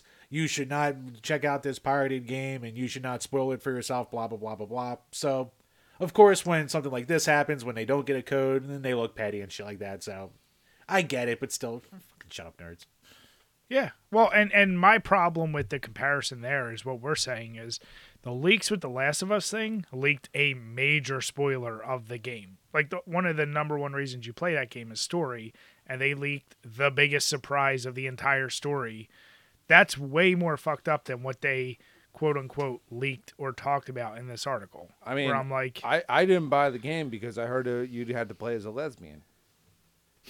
That's right. That's not true. That's why you don't drink your Bud Light. Yeah, we know that's it. Right. That's why he had his Miller. He was taking the I drink Bud Light because Dylan Mulvaney is no lesbian. All freedom. Yeah. No, I never actually got around to it, but I remember that, like, the buzzing that was happening. I was on Twitter when that was around, and, like, the amount of shit that people were saying, like, oh, yeah. Just let it happen. Let the game come out already. You know? Well, I haven't played it either, but I do know what happens because of Twitter and spoiler, and it's like, yeah, that's, I don't know, that's a little different in my eyes. But what's interesting is, like I said, I don't want to give either side any credit. It's like, well, Nintendo, if you do blacklist these, call them journalists, they're going to figure out a way to report on the shit and still make news for such a big release.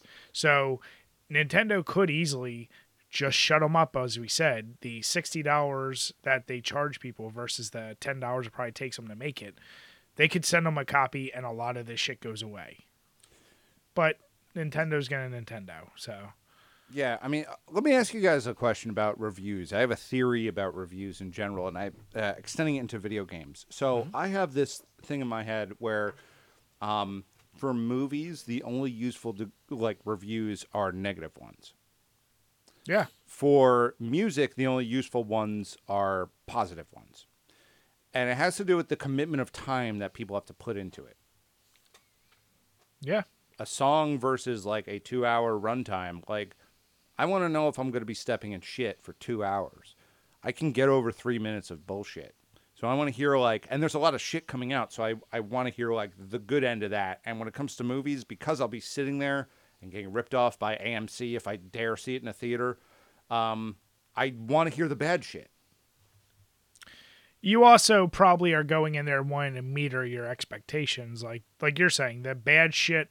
Like, what's the worst thing these people are saying about this movie? Like, I saw that Renfield movie with Nicolas Cage. Oh, fuck. And here's the deal. I went in there with an expectation that it's going to be a goofy Nicolas Cage movie. A lot of people shit on it, but they shit on it because they thought it was going to be something better than a Nicolas Cage movie. But it wasn't even goofy. It was like the whole staff was like, whoever wrote that fucking movie, I wanted to fucking punch in the face. That movie fucking sucks so bad because like all they had to do was watch a Naked Gun movie. Because that's the kind of movie it was at heart. But instead... It was trying to be, yeah. They tried to make it a story where we give a shit about Renfield. No, he should have been a Mr. Magoo character. Yeah, who walked around in this world not knowing what the fuck he's doing. He should have been seeking help. What the fuck is that shit? He should have been a retard the whole time, walking around and just like, if you're going to have Aquafina in the movie for the sake of having Aquafina, why the fuck would you make her the strongest person in the police force? She ruins every movie for me. Awful. She's awful. That whole movie, that was a 1 out of 10. And it was like, I liked shitty Nicolas Cage movies. I like shitty movies. Like when you could do fun shit like that. But it was like, the whole thing that was written... Sorry, this is a bit of a tangent, and the beer is kicking in. Oh, please. But I get really frustrated when there is no goal. And you see that in movies more than anything else. It's a goofy movie about the character Renfield. Take the Tom Waits version from Bram Stoker's, the Coppola one, and just make him more retarded. And send him out into the world and make other people care about what he's doing, but him not give a shit. There's like two ways to write comedy. It's crazy world, sane character, or the opposite. Sane character, crazy world. Any deviation from that is a fucking horrible movie. Every time. I mean, to your point, what's it called? With Dracula Dead and Loving It, they did the parody you needed for the Dracula series. Sure. And Peter McNoll, how do you say his name? The guy from Ghostbusters 2. The guy who played Renfield in that movie. Peter McNichol, yeah. McNichol, yeah. He was a good version of what you're trying to describe. But yeah, no, they had to make that what's his face, William Holt or whatever. Yeah, fucking Skins. Yeah, like they had to make him like try to be a love romance, whatever. But if you saw the good reviews of that, it would do you no good. If you saw the bad reviews, it would capture what you're saying. So, but to your point, like music, if somebody doesn't like a song, they might say the whole album blows, didn't put any investment in it, versus a good. Video games, it's so tough because you really got to contextualize, like, what is it people aren't liking about this game? And that's why I find the aggregate, like, average user, when I see a bunch of people bitching about an FPS being, like, doesn't have enough story, I'm like, okay, well, that's because it's not meant to have a fucking story, so I can't take that shit serious. But when I see, like, a game, like, if they say this Legend of Zelda is boring as shit because it might just be Breath of the Wild and it doesn't feel like it improved enough, okay, then it might have a little more validity. So I can't answer, like, is it better to read the goods or the bads? But I just completely look over anyone that says right away 9 or 10 out of 10. I don't trust that at all. Right. Yeah, that's bullshit. Yeah. I mean, I don't know. Just having a critical eye is kind of important. And, I think I have too critical of an eye overall. I love shitting on things. Like, people think I'm upset when I'm watching a movie like Renfield. Like, I actually don't mind watching shit like that.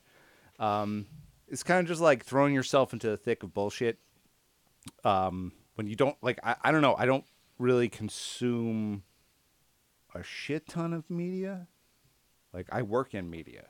So, like, I don't go out of my way to, like, watch shit all the time. But when I do, it's like, part of me, because I guess I work in it, I am willing to sit there and shit on stuff. And it's kind of fun. It is a lot of fun. I'd be totally lying if I said I had a bad time sitting through that movie. Does that make sense? Oh, yeah. It's called being human, I think. No, but it's the same way, Jim, you and I think about how many times have we said now, when do you turn off your idea of, should I be recording this game, thinking of it more critically than previously? You would just play a game just to play a game. Sure. Yeah. Now you play a game and there is automatically, like, for as low level as we are, there's a critical eye you're taking to games that we previously didn't before we started doing this shit. And now it's like, Yeah, you do that in Tom's case for all types of media. So you can be critical as shit about it, but still have an enjoyment. I mean, Jim, anytime you listen to a drummer, I'm sure there's a part of you that goes, he's fucking this up, or I don't like this. Like, you can enjoy it, but there's probably a part of you listening to it with a different ear than anyone else would be. Yeah, no, I mean, like, I could fall down rabbit holes all the time with drumming YouTube and shit like that. And even most of those drummers, even when they fuck up, it's still 1,000 times better than anything I can pull off. So I'm just like, oh, you went a little off there, but then they just immediately save it because they're all pros. Yeah. Whereas most people would never pick up they even fucked up. But Right, you could. exactly. Yeah. But I guess like the whole idea of reviewing games and like having this like this kind of like this, I can't even remember the fucking name of the outlet. Kotaku. Kotaku, yeah. Yeah. But like the fact that they have this like kind of seesawing mentality of like, oh yeah, don't review this game shit because it's being pirated, and then like, oh, we didn't get a free copy, so fuck this company. It's like, what do you expect? That's what I would do. Mm-hmm. And I'm a fucking idiot. So that I don't know, like reviewing is a weird thing to begin with. Like it needs to me it needs to be fun, or it needs to be like extremely engaging. Like we all know we live in a world where like we know art reviews and critics are just stupid. They're dumb. None of it makes sense because art doesn't make sense at all. At least movies still have to have an arc to them. There still is like this retention behind it. And with gaming, you still need to be able to play it. And with music, it should still kind of be music, you know? And music, it's so cheap. Music is so cheap. Like not just with your money, but like with your time. It's fucking 5 minutes tops. Maybe 7 minutes if you're listening to a noise track. If you want to listen to that, that's all on you. Yeah. So engaging in video games, I get it. There's a little more nuance. You're engaged on a different level than you are with other forms of media. A lot of it's going to be very bad because it's so many forms collected into one thing, and someone's going to fuck up along the way.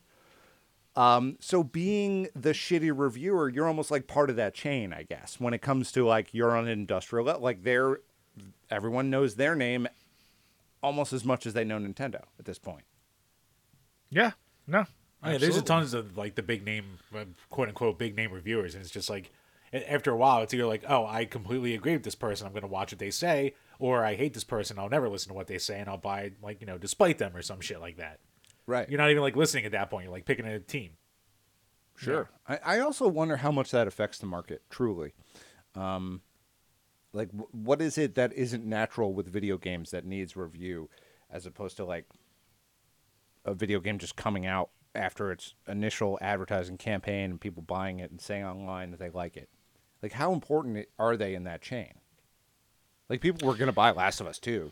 Yeah, exactly. Well, that's the thing. There are certain games like that. The Legend of Zelda, any first-party Nintendo game, Call of Duties, sports games, like, they could never get a review again, and they're still going to sell the same exact way. Where you need reviews is, like, if it is somebody, like you're saying, it's a passion project, it's like, hey, here's an indie game you've never heard of, but it actually plays really, really well, and I'm trying to just get it out there. You don't need reviews of Legend of Zelda because you know what they're going to say. And if you have to search out the ones that don't blow it, it's probably a reviewer you never heard of. And it's probably going to hurt them more to say something like that. So, right. Yeah, I don't think they're as necessary as you would think, because they were necessary back in the day to have reviews for games when you spent $60 on a game, you didn't have a lot of access to a bunch of reviews, and the amount of media out there was limited. There was so much shit out there. Yeah, there's so much out there right now that you can go with missing the biggest release. Like, I'm not going to buy Legend of Zelda now. I'll wait till it gets half price, because I'm sure it'll be a fine game. 6 years. I don't need to play it right now because guess what? I have a fucking back catalog of 40 other amazing games. So, yeah. I mean, like how, if you saw someone seriously reviewing a Madden game, you'd be like, what the fuck's wrong with you? Yeah. Like, what is this? Exactly. This is not that far of a stretch based on the franchise. It's like, yeah, it might be 6 years, but it's the same fucking company.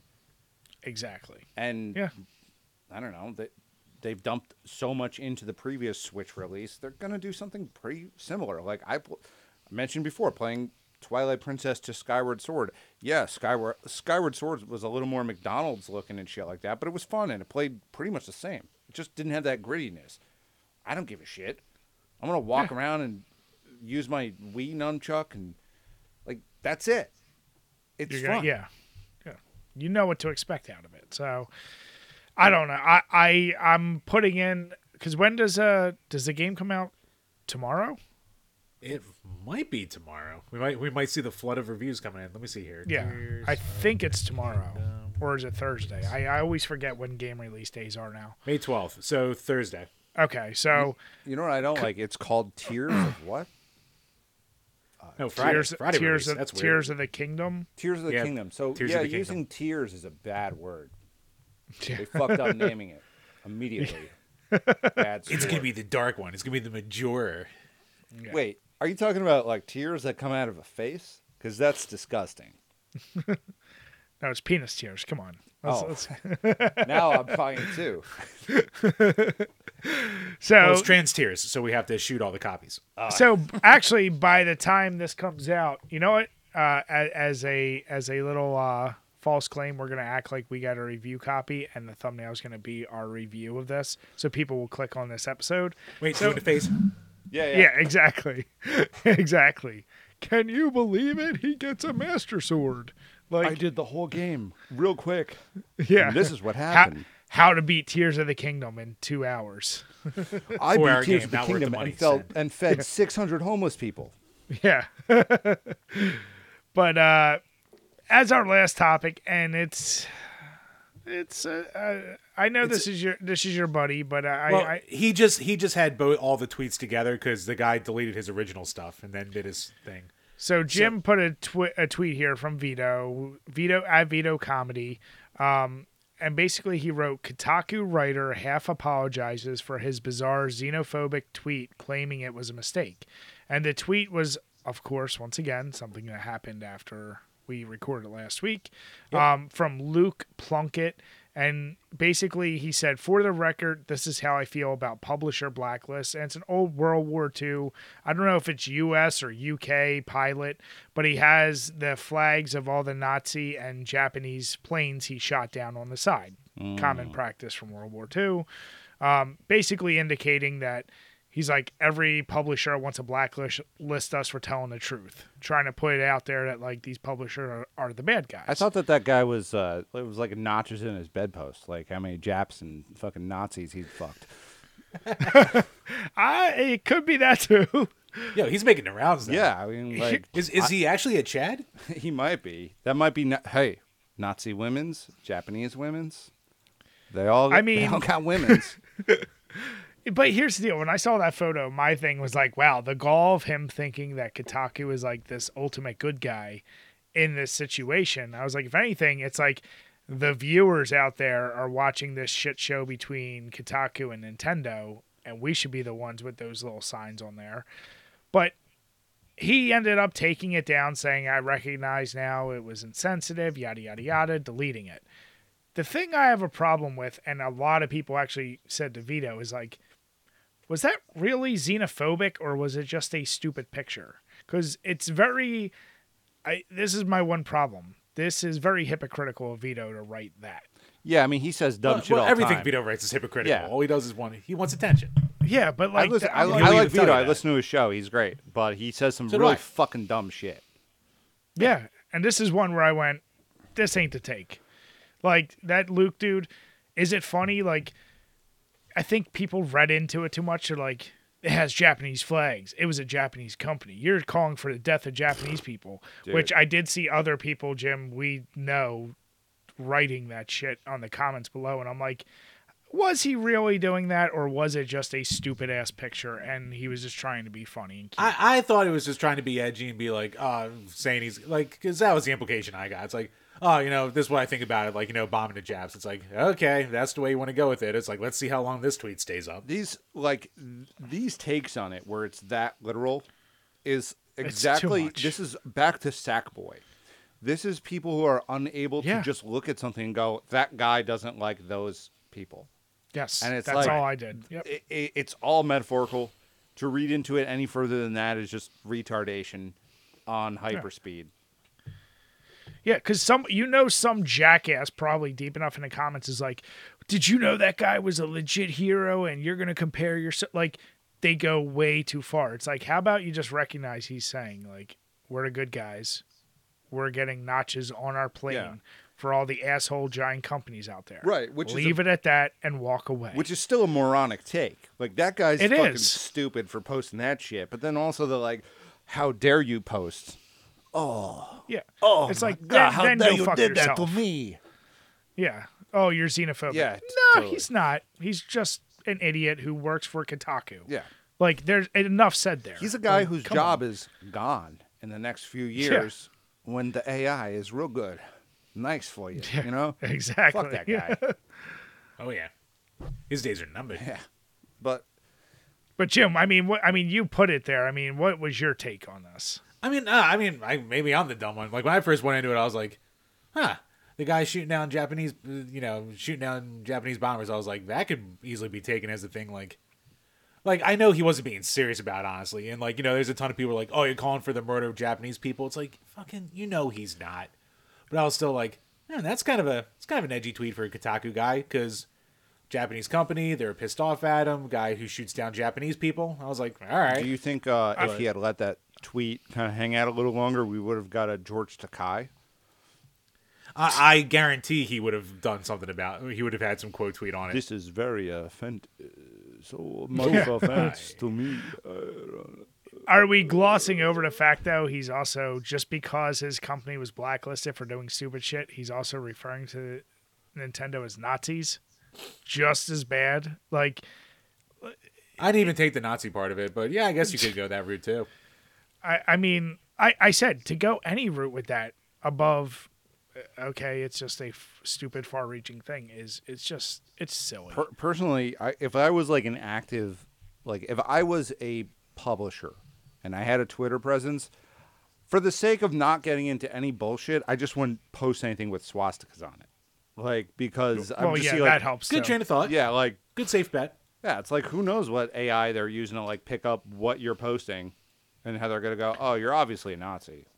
I can't believe you did you're that. right. The AI, they're gonna now, that dude's name and that image will be linked together now in algorithms. It's so easy not to say shit. I've been doing it my whole fucking life.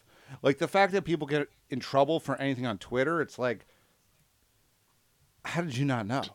How did you, like, is it that important to say, firstly? Secondly, how did you not know? Like, anyone's good. I didn't realize this would offend so many people. Oh, Yeah, you are very easy to- disrespectful. But this is one where, Jim, I mean, you like Vito, like, I know you really like him, but like, I love in his comments, there's not a one person defending him right now. Oh no, it's a Vito bait tweet. That's, if you follow Vito and you like Vito, you just you learn to live with the bait tweets. But And that's that doesn't. I'll be honest. That doesn't shock me at all that everyone's disagreeing with him. Let's be honest here. I mean, Vito on Twitter is the worst because That's why they have a jingle for Biggest Problem called Vito's Twitter. Like, it's a segment. it's so fucking bad because he like also hides behind this all. Nah, it's a joke, man. It's just a joke. No one gets it. He's like legitimately like a Waluigi or Wario rather. You just say, everyone doesn't get my joke. It's just like, that's not a joke, dude. That's like how people talk all the time. Like, you could push it. People have done that. You're not pushing it. You're just kind of saying the lamest take out there. And then if someone comes at him, that's always the defense. Yeah, it's just a joke. It's not serious. It's like, why would you post it then? It's almost like he's like, he does it for attention, but like you were getting at earlier, Tom, like, it's very easy to, like, you can be typing something and then delete it and go, it's not worth it. Like, even me, when, like, Brian would get on me and be like, you were drunk last night when you were tweeting, weren't you? And I'd be like, yeah. But even then, like, there's times when I'm, like, typing something and even I go, all right, delete that one. That'll be a problem. Yeah. Like, you don't have to say every thought that's in your head. No. But it seems like just people out here just can't not do that anymore. I don't know if it was lockdown or if it was just too much internet at once or dopamine. I don't know. We've all lost our minds. Yeah. It's just weird. Like, I just find Twitter to be a very strange platform, especially that I participated for a few years and then left a couple years ago, and it's been I still can't escape it. I'm seeing screen caps and just like it's everywhere, and it's like it is weird that like you can't escape with this one platform. That's the one thing I'll give Mark Zuckerberg credit for. If you want to see the shit on Instagram and Facebook, like he's like, you have to log in. You absolutely have to log in. You got to see this shit. Yeah. Yeah, it is weird that like news outlets don't like report on Facebook posts of celebrities. It's always just like it's whatever someone made a dumb tweet. Yeah, maybe it's the problem. Maybe it's the only reason like it's barely hanging on, but it still hangs on. It's the most like one of the most used ones because it's so easy to just send tweet and then shit explodes. Yeah, I don't know. That whole platform is very funny. Like, my dad's like a big Twitter guy, and he's one of these guys who has like, I don't know, he might have like 15,000 followers or some shit like that, just because he hates Trump. And like, that's cool. Just like retweeting Don Lemon and shit, and hashtagging resistance. Like, awesome, man. Cool. You're like, all right. Yeah. Enjoy it. Good use of time. All right. It's his pastime, I guess. You know, like, fucking weird, but like we all get our dopamine in different ways, right? Hey, I listen and play retarded music. You guys play video games. I also play video games, but not like you guys. Yeah. You guys probably have more fun than me at the end of the day. That's what I'm getting at. I only like gay beer. That's the only joy I have left. And I wouldn't say Jim's time with Tetris 99 has been fun. No, it's just hating my goddamn depression right now. Torturing yourself. It's doing the opposite of that. All right, Chambers. So now we got to get to our voicemails. All right, gents. So we are finally at the voicemails. We got 2, and it's there. I now recognize the number. They're both from our buddy TJ.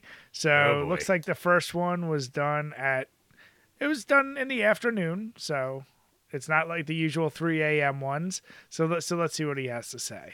Hey, it's been a while. I was just sitting here talking with some of our friends, and Brian, you are like Patrick Swayze. You really are. You're developed, you're sexy, and then you have Jim come along, who's like Chris Farley, and is the opposite of that. Just wanted to let y'all know and, give my point of view of some stuff. All right, talk to you later. Bye. Hey, Lauren, you got anything you want to say? He went, mommy. Okay, bye, guys. Thank you, TJ. Thank you, TJ. Thank you for the voicemail. Wow, what a nice guy. TJ, I mean, everyone usually says Jim is the eye candy, so I don't know what you're talking about. Everyone loves Chris Farley, so ha. Yeah, good. Exactly. Yeah. All right. Quicker death. Went out easier. Didn't have the long, slow, painful process. That's how you go out. All right. So now this next one is from TJ, but it is at 3:30 in the morning. So. Oh boy. Hey, boys, it's TJ. I actually got a real question for y'all this time. So I know how you're doing like the 23 games for 2023. So when you're playing these games, do you use guides? Do you use like YouTube to try to play it quicker, or like IGN walkthroughs or something like that? Or do you like fully go at the game and try to beat it, without any help? I'm just curious about that. Talk to you later. Bye. I'll be honest. I feel like those two should have been swapped. Very coherent. It was very coherent at 3:30 in the morning. And that's actually a really good question. I can say for myself, I don't use any for the 23 and 23, or even last year when I did Level 50 Club. I generally don't use guides for games unless it's like it's an old Nintendo game, a la like friggin' even Legend of Zelda or Castlevania 2, where it's like I'm legit stuck. I don't know where the fuck I'm going. I feel like there's no excuse in modern games to use a guide unless you're trying to do an achievement or some completion thing that like you really can't figure out to just beat a game. I feel like a lot of them are easy enough, and that would take away the fun for me from 23 and 23.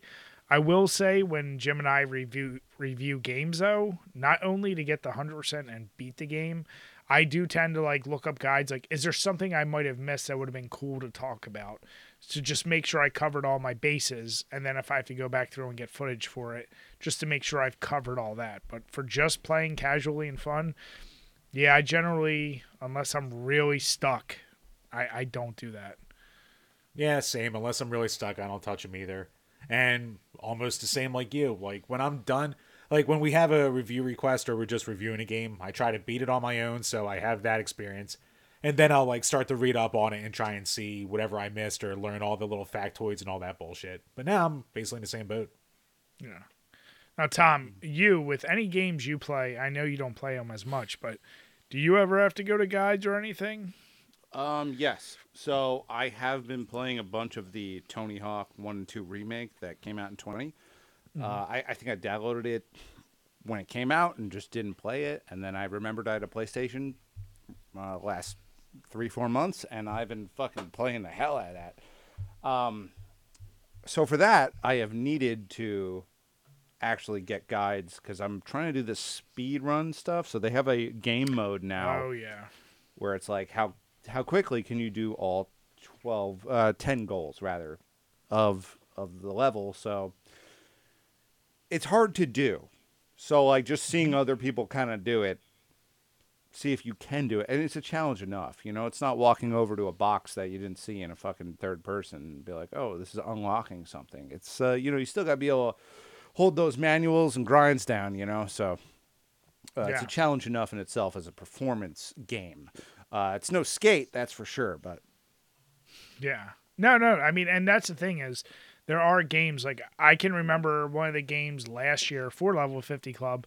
I definitely at one point, just because it's so massive, was Bloodborne. Just trying to figure out like I hadn't played it in months, so I forgot where I was actually at. So I was like, I don't know where the fuck I'm at, where I'm going. Like I just have to, and that game is not. It's any From Software game. There's no map. There's no nothing. So you don't even know right from left.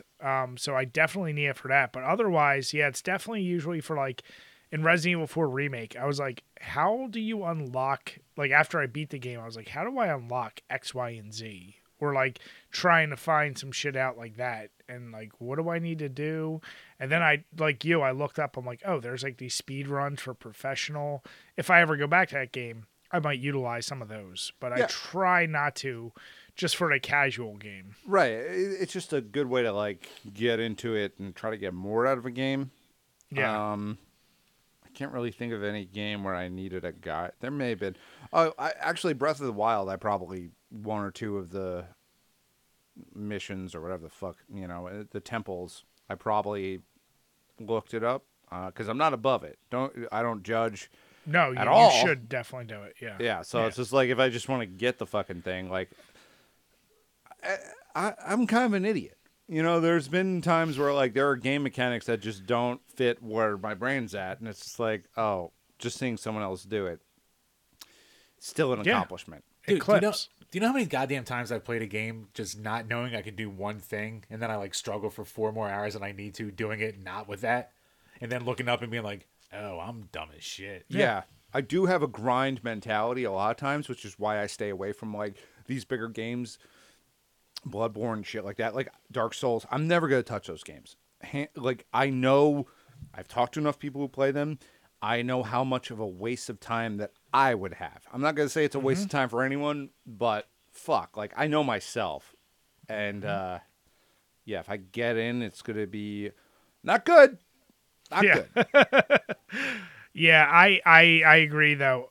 I definitely never look down on anyone. If you're looking up a guide, you're doing videos, whatever, do what you gotta do to enjoy a game. I almost feel like if you are able to beat the game and then you use it to find the other things you missed, it does add a level of replayability. Sure. Yeah, I feel the same way about movies. Honestly, like if you watch a movie and then see like some legit critical points on like what takeaways were from it, you might get more enjoyment from the movie the second or third time watching after hearing some other people. You're like, oh shit, I never even thought about that. Like, it's another way to consume the media. So yeah, I think there is value there for sure. Yeah, totally, man. Yeah. The one thing I don't personally get when it comes to gaming, and like the ultimate waste of time for me is like, you might agree with this, but is like RPG grinding. Now, like, it's a joke. I'm sure a lot of people agree with me on this one, but like the fact that the game has somehow managed to capture like the retardation that we all have, where it's like, oh, I mean, if I just I played Ni no Kuni, and I hated it, but I couldn't stop playing it. And there was one point where I found myself grinding for like an hour just to level up some shit. Like, I don't know. I don't play a lot of RPGs. I'm not attracted to that kind of game, but I did find myself for an hour just like going to one spot, killing some animal, and making sure I was close to a save point. So if I died, it would just be right there, and just doing that for a fucking hour. I was like, what kind of game is this shit? And what kind of piece of shit am I that I have to do this? So I think anything that's not like that kind of gaming mentality, where it's like, if you're all right, if you're playing the game, that's great. If the game's playing you, you're a fucking idiot. Yeah. Actually, Tom, to that point, never play Elden Ring then, because No. you either have to grind a lot or be a true autismo and just be able to completely dodge every single goddamn thing ever. It's one or the other. I can't, dude. I would never play that shit. It's also part of the reason why I can't get into pretty much any JRPG, because you're adding the annoyance of grinding And bad story. With they're not all bad story, but it is something you have to care about the story.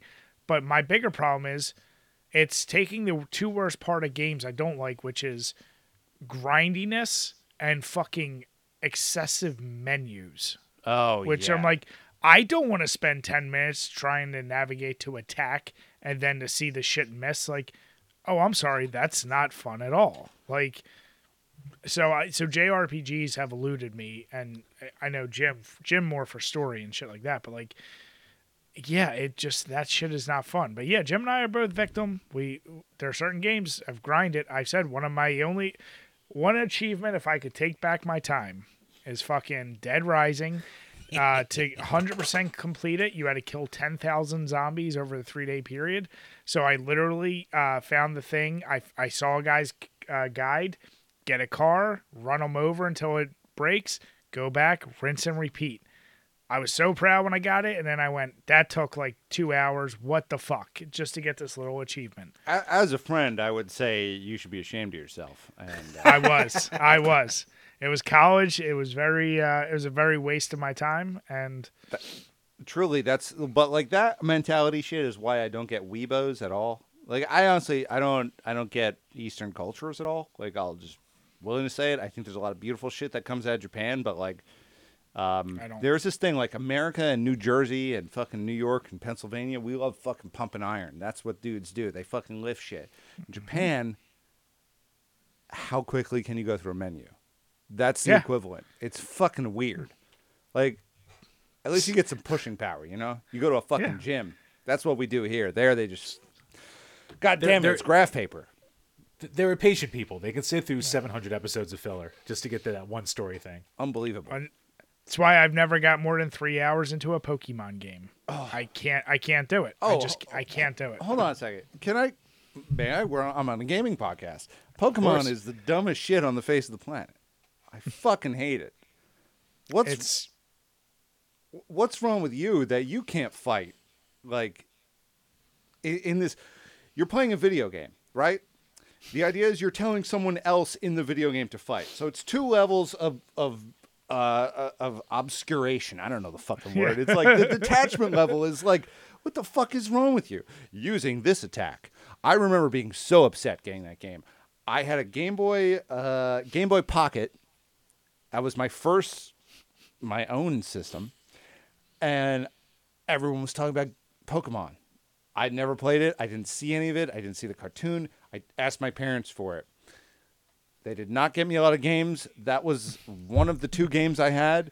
I started playing. I said, this is the gayest thing in the fucking world. Pass me my Bud Light. Yeah, and then they bought me. I think they bought me like Wario Land. They thought it was Mario. They were not into this gaming thing.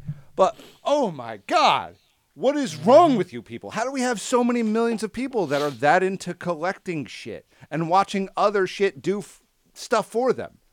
And how none of them are bosses, I don't understand. Like anyone who's really into Pokemon, for some reason, they're not the top of their company. Yeah. Isn't that the only lesson you get out of that? Jim's a Pokemon nerd here.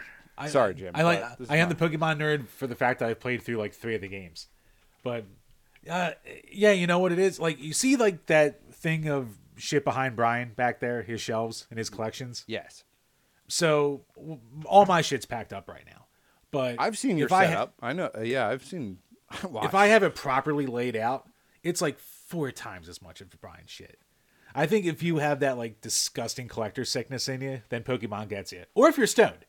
Because when Pokemon first came out, like I was like 12 or 11 or 12 at the time. And I was like, oh, that's gay. I don't want to play this stupid Pokemon game. But then when I was a pothead with all my pothead friends when I was 19, they were like, you want to play Pokemon? And I was like, no, I never did before. And then I would get real stoned and just sit there and play Pokemon. Okay. And grind and just try to catch these adorable little animals. And it reached out to me that way.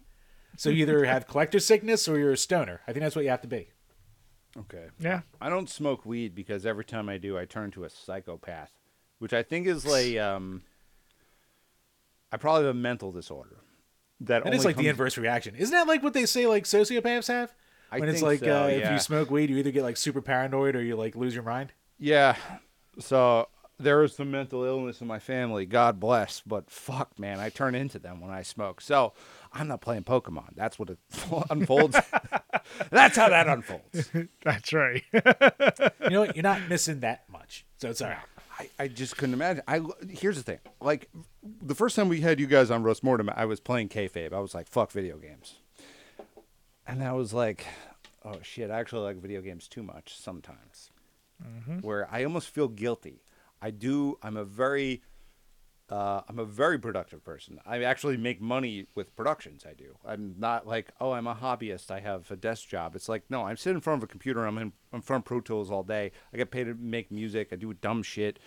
A part of me, because I'm doing that all the time, now I just feel guilty when I play games. Like, straight up. It's like, it's either that or I'm fucking sleeping. And then Roast Mortem didn't help, to be honest, because now I have to read about history in my free time. And history's lame as hell. Mm-hmm. No, yeah. it's actually Jim and I have said there is the same way. I can't enjoy a game without thinking, should I be getting footage for it for a video or something else? Like, I'm not enjoying games the way I used to. That's honestly why we did level 50 and this 23 and 23 is allow yourself to not worry about it, that it needs to be turned into content. Just enjoy the game. Yeah. Like, force yourself to do it, basically. So. Yeah. Oh, yeah, you want to talk mental illness. Fucking content creation of any goddamn kind. Yeah. If you can't enjoy your hobby anymore because you're just thinking, well, I got to talk about this. It's like, it's turning into a problem. That's not good. Yeah. Yeah, I mean, dude, I have projects I'm working on that I can't even talk about on this because I've told the person I was working with I can't talk about. But like my free time is like, that's what I'm doing. And I've signed NDAs before. I've done that shit. And it's like, there's always something to do. I'm always overbooked, and it's always at the detriment of me like sitting back and doing some shit I want to do, whether that's like playing a video game, whether that's I don't know, just going on a walk, shit like that. This is like, unfortunately, playing a game and walking is like the same thing at this point. Yeah. And either way, but I appreciate you guys having me on the show because it kind of like puts my guard down a little bit, where I can go, oh yeah, like other people do this and they treat it with like the same kind of critical brain that I do, maybe possibly to a detriment. But we can drink beer and get fucked up and talk about it. Like, this is so much fun. That's the goal, man. No, we obviously appreciate you coming on. I mean, we always enjoy coming on Roast Mortem. Definitely want to have you on many, many more times in the future because it is fun talking with you, bullshitting, and hearing that different perspective too. And you know what? Like you said, at the end of the day, we're all looking for that dopamine in one way or another, but the common link, I think, is getting a little fucked up. Yeah.